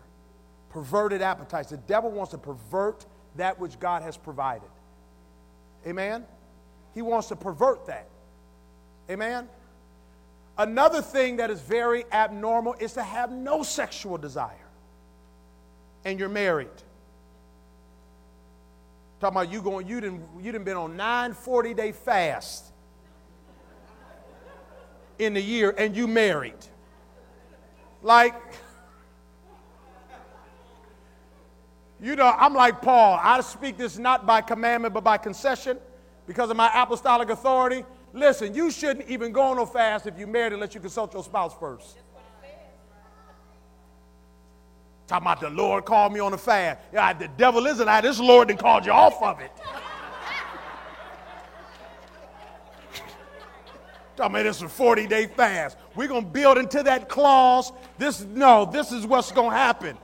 You can don't eat the food all you want to, but you ain't fasting from this. But a lot of people do that because they have no sexual desire. That's abnormal. That's abnormal. Now, I know that everyone has different drives, especially as you get old and you have physiological changes in our bodies and things you have kids and dogs and folk, I mean, all of that stuff. But to have intercourse with your spouse like twice a year, no. Both y'all need deliverance. You need deliverance from them spirits of abnormal sexual desire, and he need deliverance from spirits of anger and frustration. Amen? That ain't good. Because when you're married, only y'all can provide that for each other.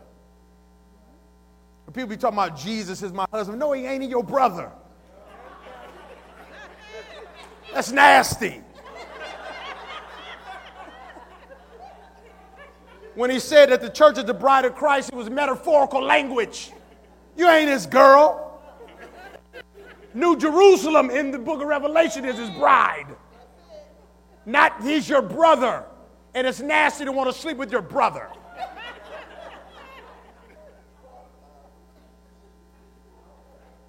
Amen? That's perverted. Praise the Lord. Folks be talking about it, I'll be like, what the heck is wrong with you? No, he ain't. That's abnormal.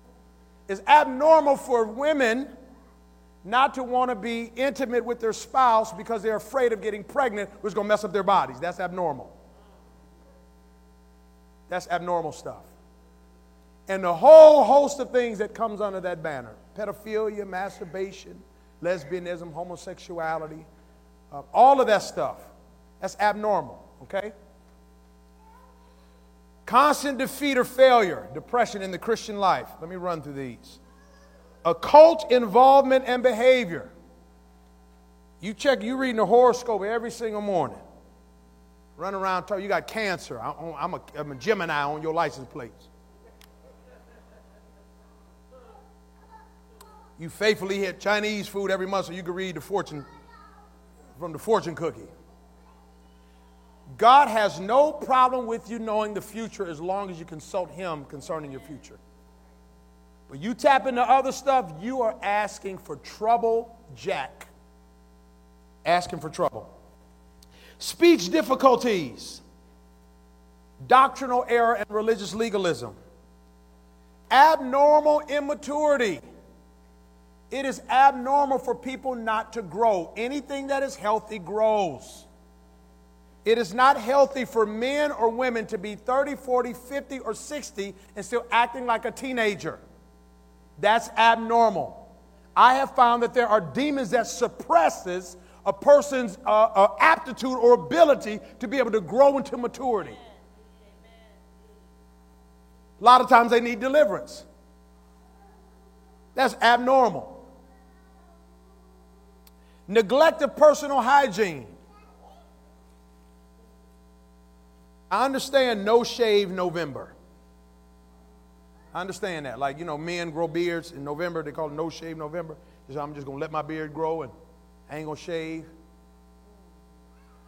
But you can't have no shave September, no shave December, no shave October. Something's wrong if your hygiene is not up to par. Now, you ain't got to look like you're stepping out in a magazine every week. But if you done worked hard and you're in a physical job and you go home, go to bed because you're tired, okay, praise the Lord. But you better get up in the morning and put some water and soap on your body. Don't be rolling out of bed talking about you about to miss your ride and you ain't bathed in 2-3 days. Something is wrong with that.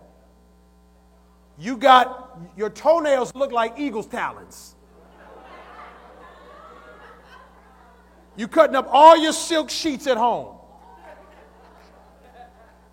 Something's wrong with that, brothers. Ain't nothing wrong with getting a mani-pedi. That ain't no just for women.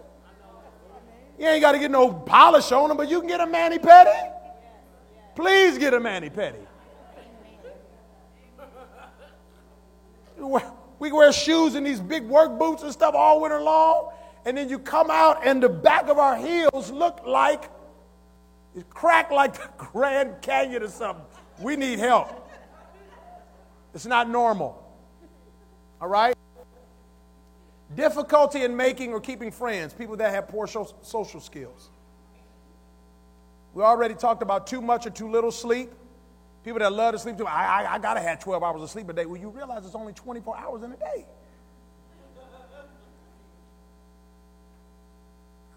Proverbs said that a person that loves sleep, they come to what? Poverty. That's one of the ways that poverty comes. I got to sleep 12 hours. No, you don't. Frequent random change of plans or inability to stick with one thing.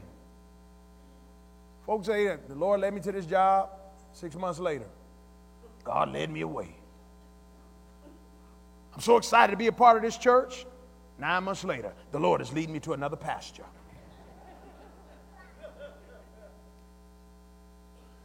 You said the Lord told you to move from Milwaukee to Cincinnati to start a church. 2 years later, now I'm moving to Texas. 12 months later, now I'm moving to Arizona. 9 months later, now I'm moving to San Bernardino, California. Something is wrong. The Bible calls that double-mindedness. So that kind of person is unstable in all their ways. You won't receive anything from the Lord. 29, undue anxiety and worry. All of us get anxious or concerned, worried from time to time. But to have it grip you, like you can't function. Like a lot of times people have anxiety or panic attacks, and I'm not making light of that, or the medication that you might have to take. But have you ever asked yourself, what is the trigger? What's causing the attack? Think about it. It's called an attack. An anxiety attack. A panic attack. And anxiety and panic are they're different manifestations of the spirit of fear. Worry and timidity and all of those things. Why do they call it a panic or an anxiety attack? Because that's exactly what it is. Causes your heart rate to increase, causes you to sweat profusely. You can't hardly think. You get cotton mouth. You get dry in the mouth. You can't. Start making erratic decisions. Have you ever stopped and thought for a minute, instead of taking a pill, you thought it might be a demon? And to exercise your authority over that attack. Amen? And a pattern of failure across the board in life. Here's another one. I wasn't going to print this out for all 200 of y'all, how many people. But we will email this to you tonight. If you, we'll email you the PDF. This is an excerpt from one of Apostle John Eckhart's books, the Deliverance and Spiritual Warfare Manual. And it's a chapter called, Do I Need Deliverance?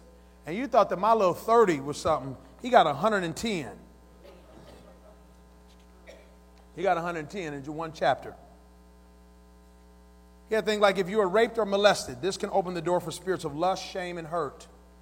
A lot of times, sexual frustration, or what we call frigidity, where a woman or a man, but particularly women, can't get into the mood, intimate-wise, is because they were violated when they were younger, and there's a spirit that is lodged there that is causing the frigidness or the frustration, which is trying to cause frustration in your marriage. And it came as a result of nothing on your own you were taken advantage of when you were a kid. But there's help for that. Your mother had a difficult pregnancy. This is all in this chapter. This can open the door for spirits of fear that enter through trauma. You've been chronically ill all of your life. This can open the door to spirits of infirmity and death. You're exposed to pornography early in life. This can open the door to spirits of lust and perversion. You've been chronically depressed. This can open the door to spirits of depression, rejection, sadness, and loneliness. You've been incarcerated. This can open the door to spirits of rejection, shame, and depression. Your parents argued and fought in the home. This can open the door to spirits of confusion and fear. You were angry or bitter with your parents, brothers, or sisters. This can open the door to spirits of anger and bitterness. You were exposed to drugs at an early age. This can open the door to spirits of rebellion and witchcraft. You have a history of poverty in you or your family's life. This can be a manifestation of spirits of poverty and shame. You are or have been a chronic gambler or spendthrift. This can be a manifestation of spirits of lust and addiction. You're addicted to alcohol, drugs, nicotine, or food. This could be manifestation of a spirit of addiction and or gluttony. You hate a certain group of people, Jews, blacks, whites, Hispanics, whatever. This could be a manifestation of spirits of hatred and bigotry. I tell people all the time that as long as your son or daughter are as a Christian, they can marry whoever they want, whatever color they are. And if you try to talk them out of it because your son is black and his interest, his love interest is white, shame on you. Shame on you. And vice versa. Don't try to control and dictate who they fall in love with as long as they love Jesus. They can be polka dot in the face and striped on their body. But people do that. Why? Because of the bigotry that we carry in our own hearts. We need to get delivered from that. If you were ever involved with the occult, this can open the door to spirits of witchcraft. You were involved in an abortion. You didn't even have to have it. You could have took someone to it. You could have gave money concerning it. This can open the door to spirits of murder and guilt. You have gone through a divorce, separation, or bad relationship. This can open the door to spirits of hurt, control, and rejection. You've been controlled by your parents or any other person or group of people. This can open the door to spirits of mind control, fear, and witchcraft. You have chronic headaches, migraines all the time, or mental confusion. This can be a manifestation of spirits of mind control and confusion. You have a difficult time reading the Bible or praying, attending church, or worshiping and praising God. These can be manifestations of spirits of Leviathan. You are afraid of trusting people or getting too close. These could be manifestations of spirits of rejection and mistrust. You are tormented by nightmares and bad dreams. This can be a manifestation of spirits of fear and torment. You have problem with masturbation. It could be a manifestation of spirits of lust, masturbation, and perversion. You dress provocatively or seductively. This could be a manifestation of spirits of lust and harlotry. Now, this is another one that the Lord told me, that you have an obsession with taking selfies of yourself. Seriously. Social media then made people lose their cotton-picking minds. You do not have to tell us everything that's going on in your life. I'm about to go use the toilet. Just got through using the toilet. Getting in the car, now headed to work. Going to pick up little June from, seriously?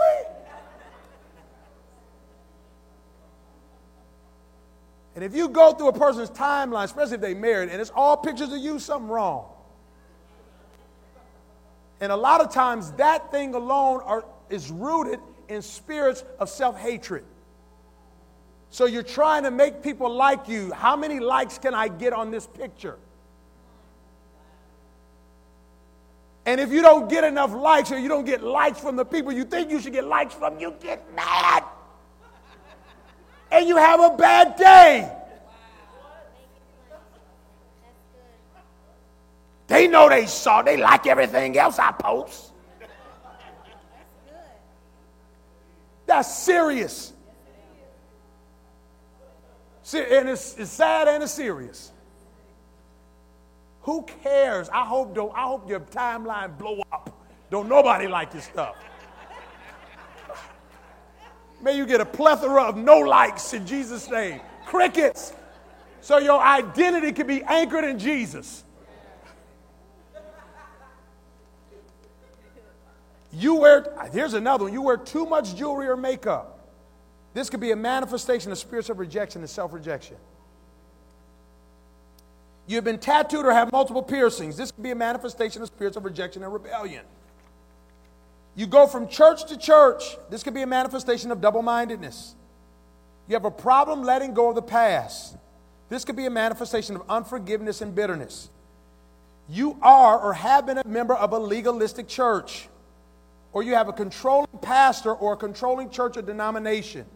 This can open the door to spirits of religion, mind control, witchcraft. Come on, y'all.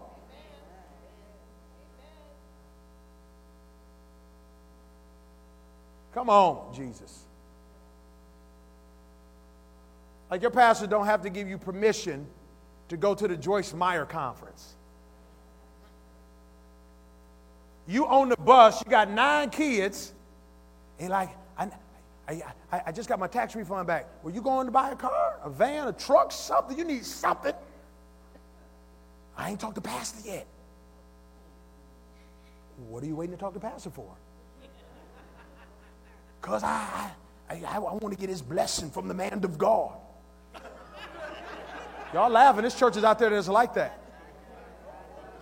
They can't do nothing without their pastor permission.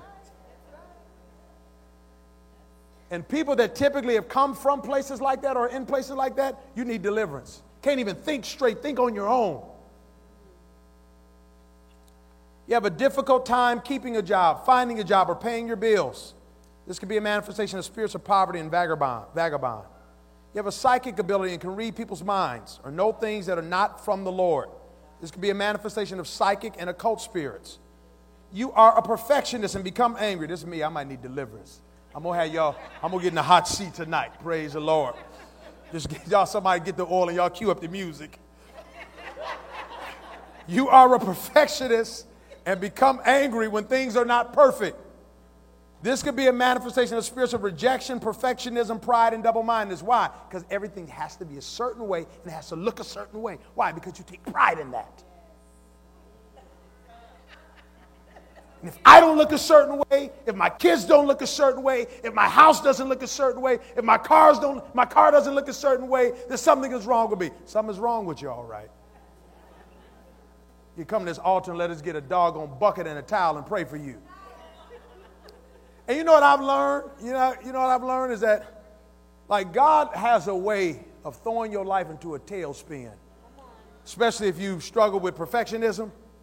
Like, one is just called kids.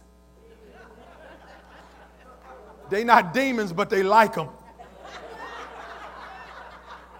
And I'm telling you, before I got married, oh my God. Like, don't squeeze the tube of toothpaste in the middle. Because I would have a serious fit. Don't dry your hands on those towels that hang in the bathroom. Those are decorative towels. Everybody knows that. Those are decorative towels, not dry your hand towels. Well, where the towel to dry your hand? Dry them on your pants.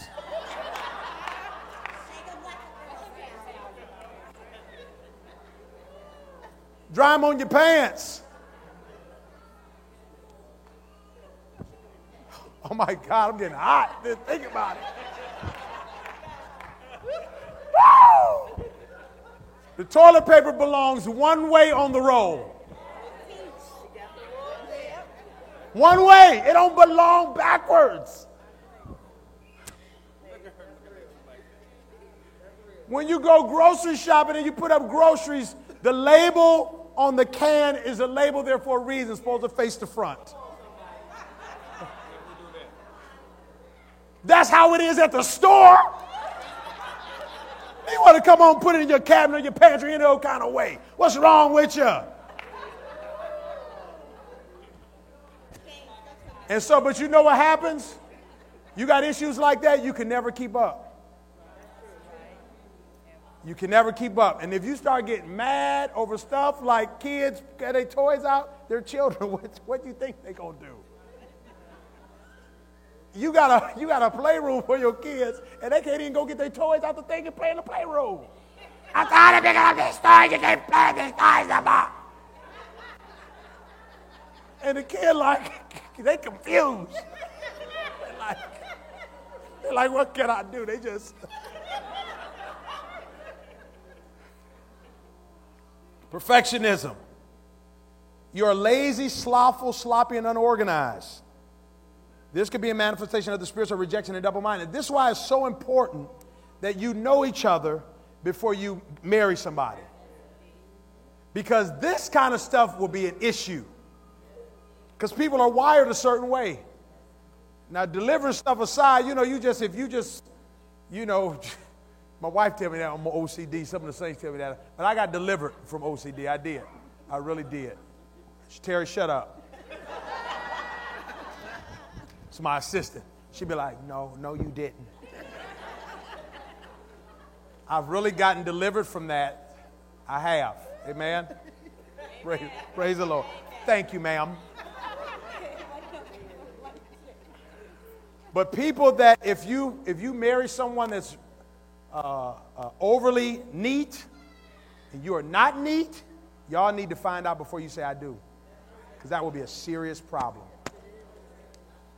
All deliverance stuff aside, I'm talking about that'd be a serious issue. Amen? Y'all better talk about that stuff. So how do you like to keep your room? What's your closet look like? Can you take a picture of your closet and send it to me? I am LBVS. I am laughing but very serious. You better find out. Because that kind of stuff, man, whoo, Jesus. You're over-religious. This could be manifestation of religious spirits. You're afraid of demons, deliverance, and the subject of it. This could be a manifestation of the spirit of fear. So these are, there are so many different signs or symptoms that can apply to demonization. Amen? That could be applicable And there's no reason for us to be afraid whatsoever, because perfect love casts out fear. Perfect love, God working in us and through us. We should desire freedom, more than we're afraid of, whatever the process is to walk through to freedom. Amen? And we just have to remember that God hasn't, beloved, given us a spirit of fear, and He's given us tools and weapons that are pertain or tied to our warfare. And one of those weapons is the ministry of deliverance. And it's just important that you walk in that place of health. It doesn't mean you're going to be perfect, or you're going to have your best days, or you can't, pray for or minister to anybody. It doesn't have to be like that at all. But we should always carry a posture, or a heart's posture, that when the Lord identifies something in our lives that is counterproductive to our lives, we need to rid that stuff of our lives. Amen? All right, any questions? Any questions that you all have?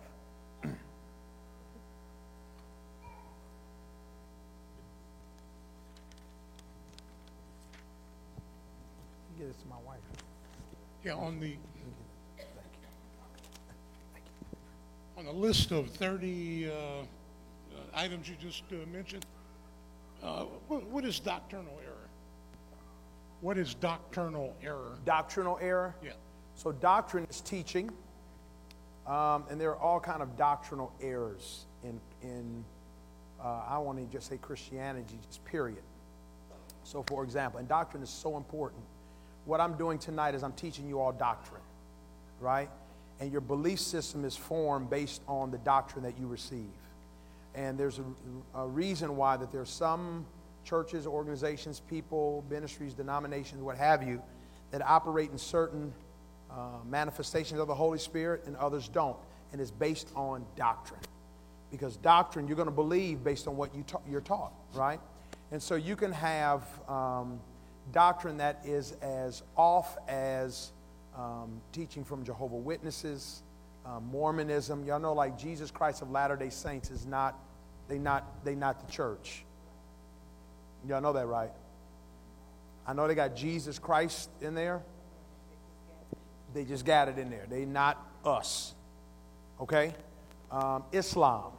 Those are all, they all have doctrine of the Nation of Islam. Hinduism, Buddhism, Sikhs. It's all teaching, but it's off. But then in Christianity, you have teaching like women can't preach. Women can preach, but they can't pastor. The way to holiness is externally how you look. That, if you want to be holy, you want to really be in tune with God, women have to wear dresses. You can't wear pants. Women can't wear makeup. That's doctrine. And there are people in the 21st century. Some of y'all might be in here tonight, might be part of churches that espouse those doctrinal positions or beliefs. And those things have nothing to do with your salvation. There are organizations that teach if you're not baptized in water, you can't go to heaven. Your eternal salvation is at stake. That's doctrinal error. And we can't, and that stuff binds people up. It ties them up, and it ties their hands and has them living in a place of bondage versus thriving in a place of freedom. So those are just some examples of doctrinal error. Yeah. Hold on one second. Let's get the mic back real quick. He's not done.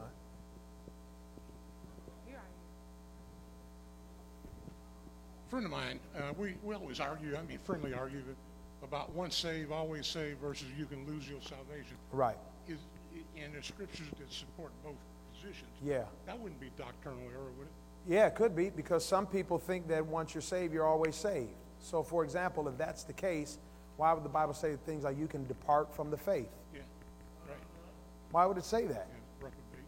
Because to depart from the faith, you got to first be with the faith. You know what I mean?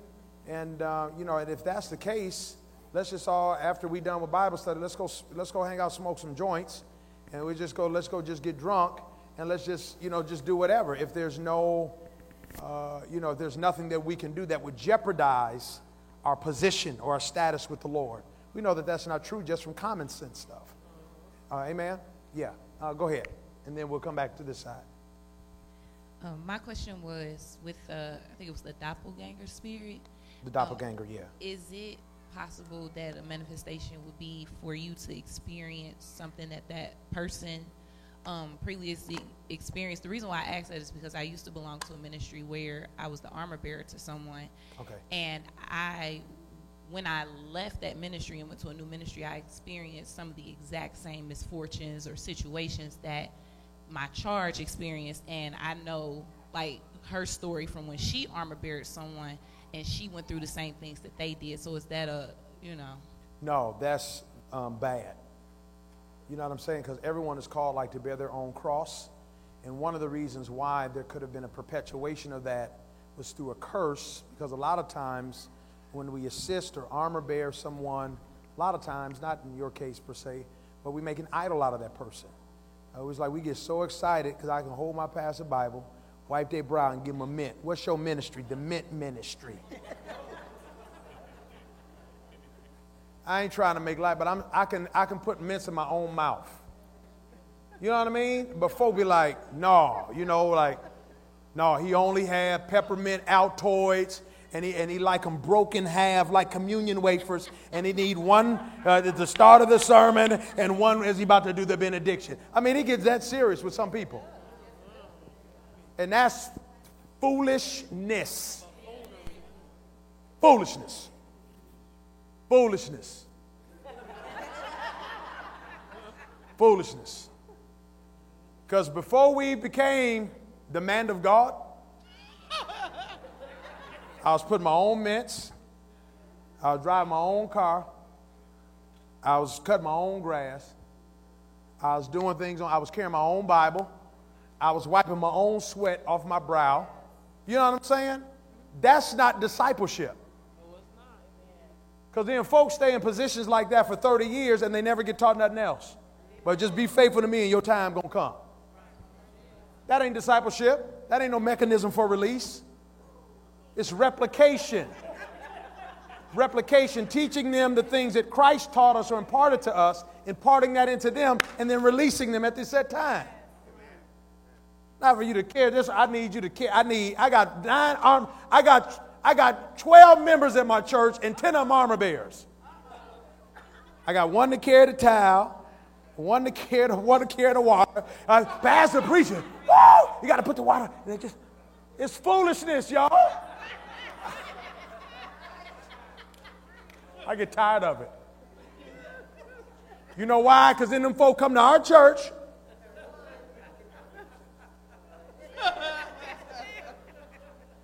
And then we got to wrestle with them demons for hours. And then a lot of times, then they end up going back to them same places. Because they got soul ties. A lot of times I just want to tell them, no. That's why y'all need to hurry up and have your own deliverance ministries. So I can send them to y'all house. So a lot of times folks be thinking we trying to steal people's members. You can't steal nothing that don't belong to you. People don't belong to us. Amen? So a lot of time that stuff happens because of the curse that's coming behind idolatry sometimes. I remember some years ago the Lord told me loud. Now, God normally, he's speaking that still small voice. This was one time the Lord raised his voice at me. He said, stop acting like your pastor. I'm like, where'd that come from? And obviously it was getting to a point that was grieving the Holy Spirit. You know what I mean? And you can experience the same things. A lot of people, the demon will paint it in the guise of suffering to come into your ministry. You ain't got to suffer like that. Amen? God got your own cross to bear. And it doesn't have to look identical to that leader. Right here. I have a question about doppelganger also. What that about must be when the hot people, ticket tonight, doppelganger. What about when people imitate you? Is it the same? You mean like in a like joking? you're being yourself, but somehow they I don't know, pick up your identity and they doing what you do? Yeah. Is it she said mimicking? Yeah, so mimic. So when Paul said that imitate me, as I imitate Christ. Imitate is the Greek word mimetes, M-I-M-E-T-E-S, where we get mimic.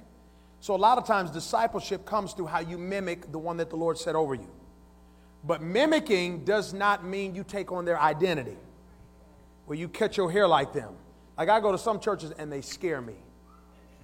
Because every woman haircut is like the first lady, and they dress like the first, and they chew gum, and they sit like, and I'll be like, why did I accept this preaching engagement? You know what I'm saying? I'm like, serious. Or the men all tie their ties like the pastor, you know, all wear the same suit, name suit. I mean, it's scary, y'all. It's really scary. And you can mimic someone, but without being that person, being someone. The practices, their habits. You see that person, here's a great attribute to mimic. You see that person goes hard for the kingdom of God, but is responsible and take care of their family in a balanced way. That's something great to mimic. You ain't got to buy the same color car. You know what I'm saying? Moving the same. I mean, this stuff is serious and it's happening. This is not like it's past. I'm talking about stuff today, 21st century, in our city and in cities across America. Do we have one over here? Okay, we have one online. Should someone who is Jehovah's Witness marry someone to who is non-denominational, since their doctrine is different, but they both believe Jesus Christ is their Lord and Savior? Is the non-denominational person, are they a Christian? Are they a Christian? Yeah. I would No, assume so. absolutely not. Let me get close. Do not marry. Do not. I don't even know who you are, or if you're asking for someone, but never, ever, ever marry outside of your faith, ever. God will never tell you to do that, ever. There are no reasons for that. If you were both unbelievers, and then you hooked up and got married, and then one of y'all got saved, and the other one stayed a non-believer, that is okay. The Bible actually gives precedent for that in the Scripture. It says that the believing spouse, your life covers or sanctifies a household. But for you to do what they call missionary dating, like you dating with a mission in mind, and your mission is you're going to get them saved so you can marry them. Look, this one lady, a friend of mine on Facebook, said if you do missionary dating, you're going to end up in the missionary position. Okay? Don't do it. Trust me, it's hard enough when you both saved. When both of you are saved, it's already hard enough. You feel me? Or if you're a Pentecostal and a Baptist and you get married. You're both Christians, and that's hard. And so, who are you going to teach your kids to pray to? Allah and Jesus? Or Jehovah? It's the same God. We call them the same name. No, it's not. So no, never, ever, ever, never, ever, ever marry a person like that. Yes. Yes, you have stated that if some sickness can be caused by demonic oppression or demonic influence. Yes, sir. Okay, now how do you distinguish the difference if it's just a bodily situation or if it's demonic? So one of the ways, that's a great question. So one of the ways that you try to discern that or track that down is like say you go to the doctor and you're having tests ran, and you're having symptoms in your body, some kind of sickness, and they're running all kind of tests and they're coming back inconclusive, right? And the doctors are racking their brain, running MRIs and CAT scans and doing all of these different procedures, and they still can't track down what's wrong, but something is still wrong, right?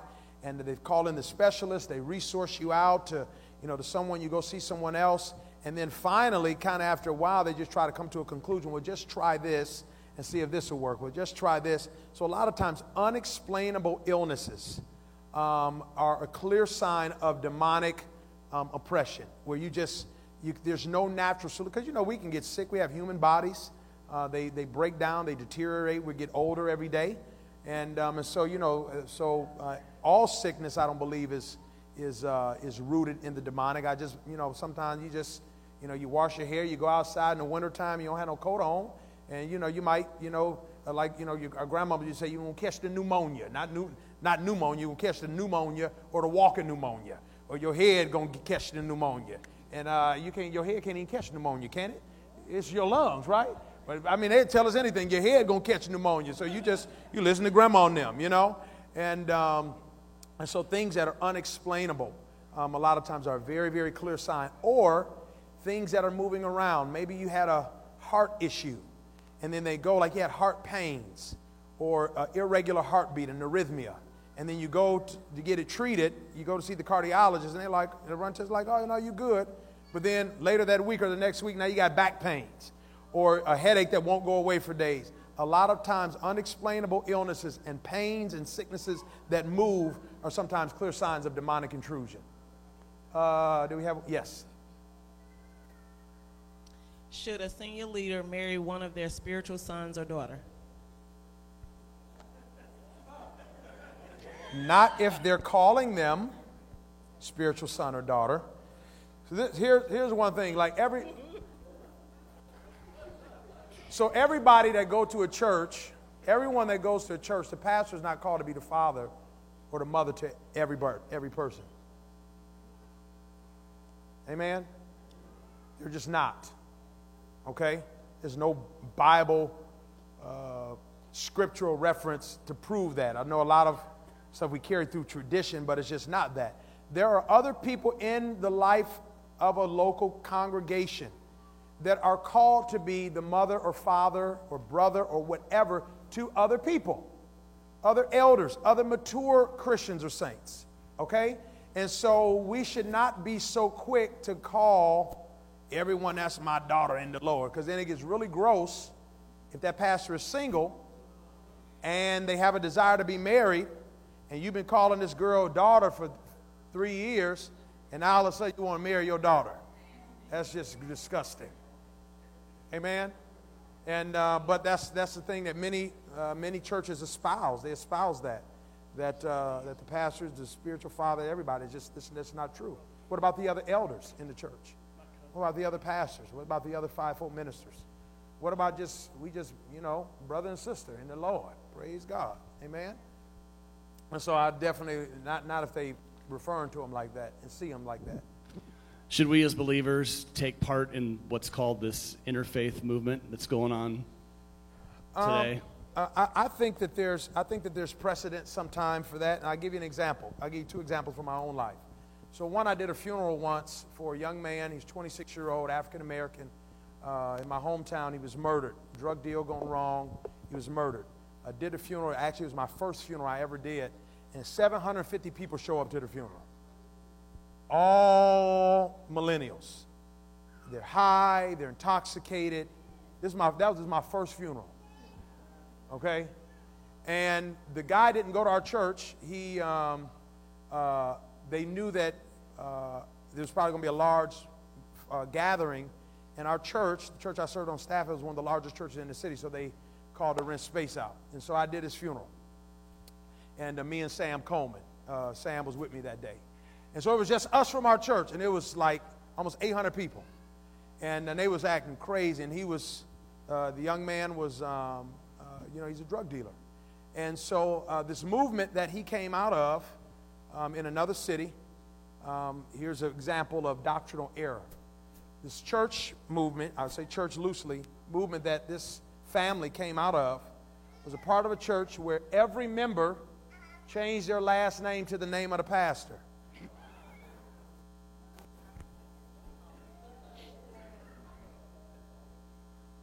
So y'all will all be Currys. Now check this out. Now that sounds bad, right? What's even more strange is the founder had been deceased for like 10 years. So every service, they'd have worship or whatever, and then they'd play tapes of the founder preaching or teaching to the people. What was happening? Indoctrination. You're talking about some doppelganger going on. And so that movement, which was in another city, sent one of their ministers to be a part of the program that I was over, my first funeral. And so I asked my pastor beforehand, what should I do? Because I knew that it was a little bit different. And he said, let them have their expression. Because when you know who you are and what you operate in, like what the stuff that they do, it shouldn't bother you. Because you have power over that. Amen? And so they came. I opened the service. I did an invocation.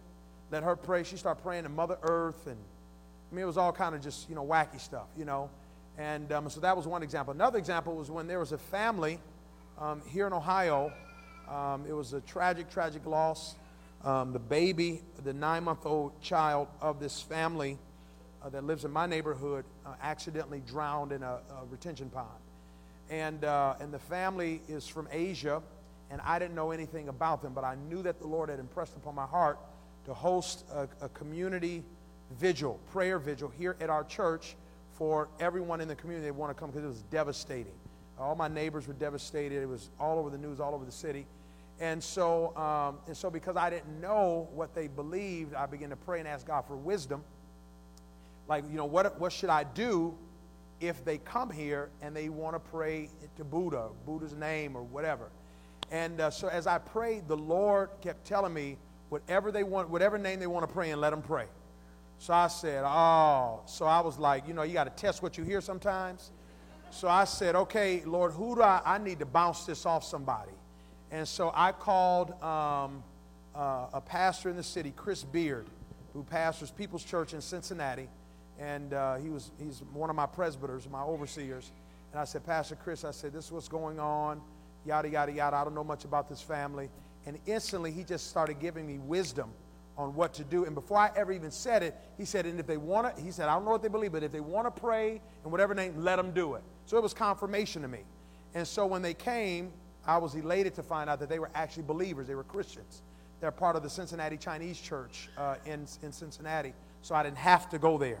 Because that can cause an uproar, not with people, not with you, because you're okay, but with the saints who are at varying levels of maturity in any congregation. So a lot of times you just have to do it and then explain what's going on, because they can invoke whatever name, but there's still power that's in the name of Jesus. Amen? Do we have any over here? No? Yes, right here. I'll take 2 more questions.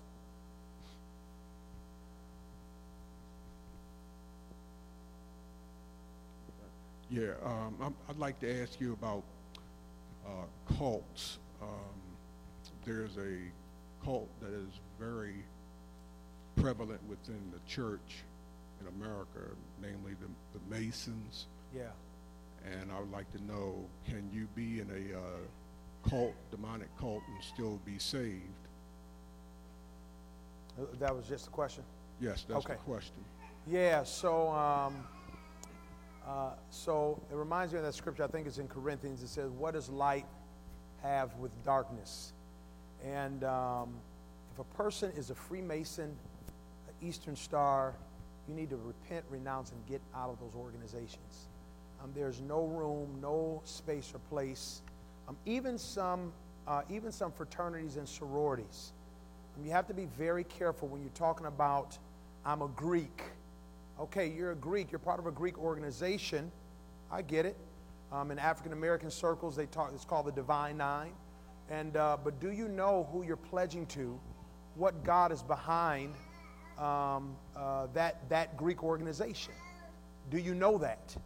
Do you know the God or the demonic God that is behind the idols in Freemasonry, or Eastern Stars, or the what they call these other, the Shriners, and a lot of this stuff?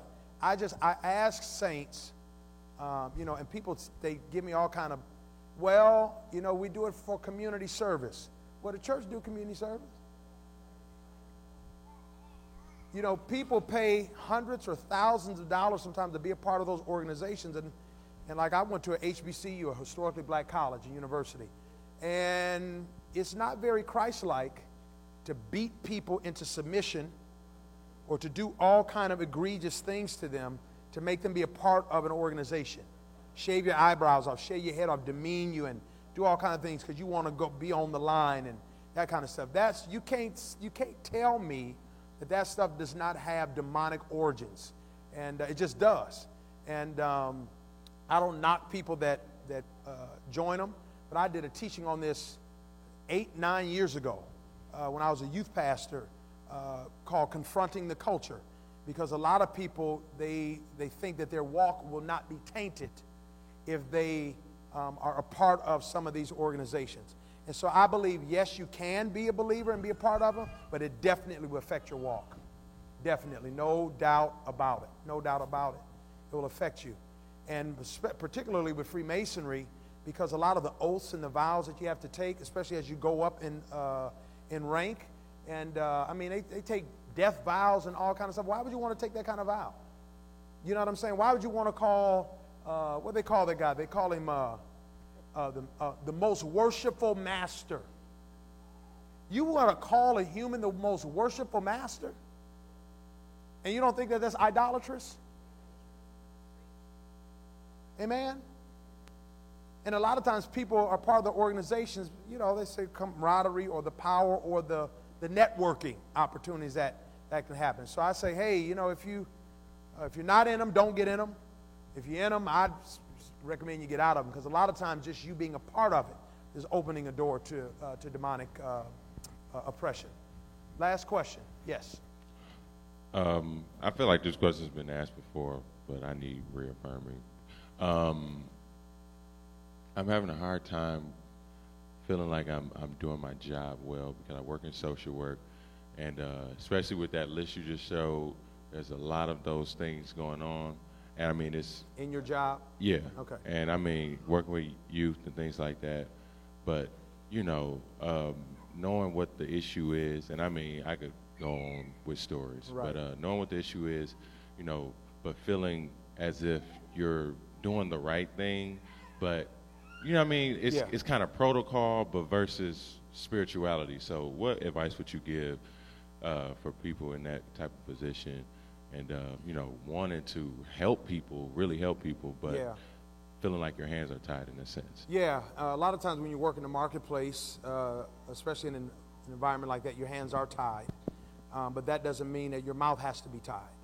And what I mean by that is that, you know, authority being exercised has nothing to do with you laying your hands, but everything to do with what you say based on what you believe. And so you can pray, just like Jesus prayed, and people weren't even in his presence or vicinity, and they were healed, or demons left people's bodies as a result of that. And there was no correlation. Like, you know, you can't get in trouble if you pray for somebody, but you never touch them, and a demon come out of them. You can't really get written up for that. You know what I'm saying? Because how can you really prove I did that? You know what I mean? And so you have to be wise as a serpent, as harmless as devil. I used to do this all the time when I took teams into the prison system. You go into the jail. I love prison and jail ministry. And because you go in, you know, I got saved, and, you know, obviously I got saved, and so I have a passion for it. So you go in, and a lot of times the guys that come, particularly if you can bring a co-ed group, they ain't coming for Jesus. They coming for the ladies, to see the ladies. And so they get all excited, and I love it. You know, pack out the gym or whatever. It's 150, 200 inmates, and, you know, they coming in, they all tatted up, and y'all, you know, all tough or whatever. And a lot of times you begin preaching, and they're so accustomed to groups that come in that have no power or demonstration. They come in sometimes, like one guy told me he came in to actually harass us and to break up our group. And when I used to take them to this institution, they would lock us in this room with about 55 inmates at the House of Correction in Franklin. And the guy said, hey, I came in to disrupt your group until we start preaching. Now, we couldn't lay hands on them. You can lead them in the sinner's prayer, but you have to do it. You got to stay where you are. They have to stay where they are. And but you couldn't lay hands on, you couldn't do any of that stuff. But those guys would get saved. Those guys would get filled with the Holy Spirit. Those guys, man, you know, will come. You see them, they'd be all, all crying, but they're trying to wipe away their tears because it's like, okay, I don't want to be crying next to this other inmate. And but they couldn't understand why they couldn't stop crying. So that's the power when you go in the name of the Lord. And because he's a spirit, and he can touch, more people than we ever could if we just exercise our rights through prayer and things of that nature. And so you just pray, you know, if there are kids that you serve, that demographic that seem troubled, you know, have more issues than others, you know, take their names, you know, pray for them. Ask the Lord for a point of contact. Maybe you get a picture of them and you pray for them. And that prayer, man, that prayer changes things, and it really works wonders. Amen? All right, you guys have been such a good class. Y'all put your hands together for yourself. Praise the Lord. All right, listen, we are about to dismiss. What do we have? 2 more weeks, I think? 2 more weeks before. We have 1 or 2 more weeks before the conference. We have 1 week. So what's today? Today the 10th, so we got the 17th. Right. So we have 1 more week, the 17th of class. Then the 24th, we will not have class because we'll be prepping for our conference. And then we'll have, I think, a few more classes after that. And just make sure you check your syllabus or your schedule for that, so you can just stay in step with that class, with the class schedule. You can also, if you'd like, we're having a conference. It is Friday, May 26th through Sunday, May the 28th. A lot of this, the things that we're teaching or have been teaching, is going to be amplified, like to the nth degree. Like what happened here Sunday night was crazy in our outpouring service. Amen. And so our conference is like that on steroids times a million. And it's going to be very, very powerful. The registration cost is $25 per person. If you have young children, they get in for free, 12 and under. But it goes up to $45 a person. I believe it's next week, I think. The 10th, yeah, it's next week, Friday. So you definitely you don't have to attend the entire conference. Friday night, we're over at New Life Vineyard Church. Just 1 service. Saturday morning, the following Saturday morning, we're there with workshops with a number of different speakers that are presenting in a number of different areas. And then Saturday night, we have a service over there. It's a night of worship for women only. And it's going to be so powerful. It's called Women at the Well. So that's going to be Saturday night at 2470 Princeton Road. And then Saturday night here at the same time, there's going to be a night of ministry for millennials. There's a group that is coming from Columbus. Powerful church, powerful ministry and ministers, and it's going to be bananas. And so any young people that you know that just needs to be touched from the Lord, and 18 to 30, bring them here that night. And then Sunday morning, we'll close it out here with our guest speaker Sunday morning. All right. And so it's going to be powerful. You can register tonight. If you want to attend, you can see Terry, I'm in the back, or Pastor Amanda, and register for that. I definitely would take opportunity for that conference. All right. And the last thing, we're going to receive our offering this evening as we are exiting. Amen. If you need an offering envelope, you can raise your hand, and one of the ushers, they'll assist you with that. Praise the Lord. And then I want to see Alexis. Make sure you come see me real quick. I got your message. I didn't get a chance to respond to you. I want to come talk to you before I talk to somebody else. Yeah, so offering envelope, you can, there's 4 ways to give at our church. You can give via cash or check. Write out a check, make it payable to Life Changers, LCCI. You can give through the kiosks in the back if you don't carry cash or checks. Many of us, you can get up and do that now. Or you can give online, Life Changers Church, intl.org, and you can give there. Or you can give, the last way is through Givelify, an app that we use on your smartphone, and you can give there as well. Amen. And I so appreciate you guys continuing to support our ministry. Prayerfully, financially, we need your support. We're in a year and a season where we're trying to expand our base of operations and do things, not just here, but, the conferences, and there's some properties that we're looking to acquire this year.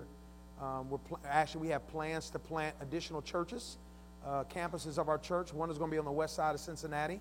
One is going to be in the Roselawn area. One's going to be in Loveland. One's going to be in Phoenix, Arizona. One's going to be in the suburb of Atlanta called Alpharetta, Georgia. And then there's stuff that we do internationally. The last 2 years we've been doing ministry work in South India, and there's a number of ministries there that we support. And then we have an opportunity to go to Kenya in December this year. So we're looking at going to India in September and Kenya in December. Amen. And it's just part of our mandate and our responsibility from the Lord to take the gospel to the globe. Amen. And so any gift that you give us is tax deductible, but it helps us to do what we are good at and what we're called to do. Amen. And so we appreciate all of your help and all of your support. And pray for us. Pray that the Lord sends us families that will help us to carry the burden and the weight of this ministry, and because it gets heavy sometimes. Praise the Lord. And we didn't get out of here last week. I didn't get home until after midnight. And you can't let folks just go home with demons. Man, they start coming out, and then you just be like, no, you go back in. I'm off the clock now. You know what I'm saying? And I don't get paid overtime. Praise God. And neither do our team and our staff. And so pray for us. The harvest is plenteous, but the labors are few. We need additional laborers that are willing and that are willing to be trained and help to pick up the mantle and help us to do ministry. And listen, you don't have to be a member of our church to help us do ministry. Y'all hear me? For real. Like if you want to work at our conference, if you want to be an usher, a greeter, on the count team, dance team, come on. Well, maybe not the dance team. A newly might give me. Y'all already started rehearsal. Altar team or whatever, y'all let us know. And we will put you to work. Amen? And have you wrestling with some of these doggone principalities and powers. Praise the Lord. All right, come on, we ready? Let's stand on our feet. And make sure if we didn't get your email, we should have your email. Has anyone not registered for this class? Because if not, because I will send you this, or one of my assistants, they will send you this document tonight. And then you use this for your folder. Okay, you put this in your folder that we gave you. And it's just a good document to have. You say we don't think we have yours? Okay, we make sure that we get your. Caleb, can you come get this nice lady's email address, please, son, her information? And we'll give it to Pastor Amanda or to Terry. Come on. Father, thank you, Lord, for our time together tonight. And we ask that, Lord, you would take us safely home. Lord, as we go home, Lord, tonight, thank you for covering us and keeping us from danger seen and unseen. Lord, bless the offering. Lord, bless our rest tonight. Lord, continue to use, Lord, our voice, Lord, to be a prophetic voice, God, to this generation. And we just love you, just honor you and give you thanks and praise. In Jesus' name, amen.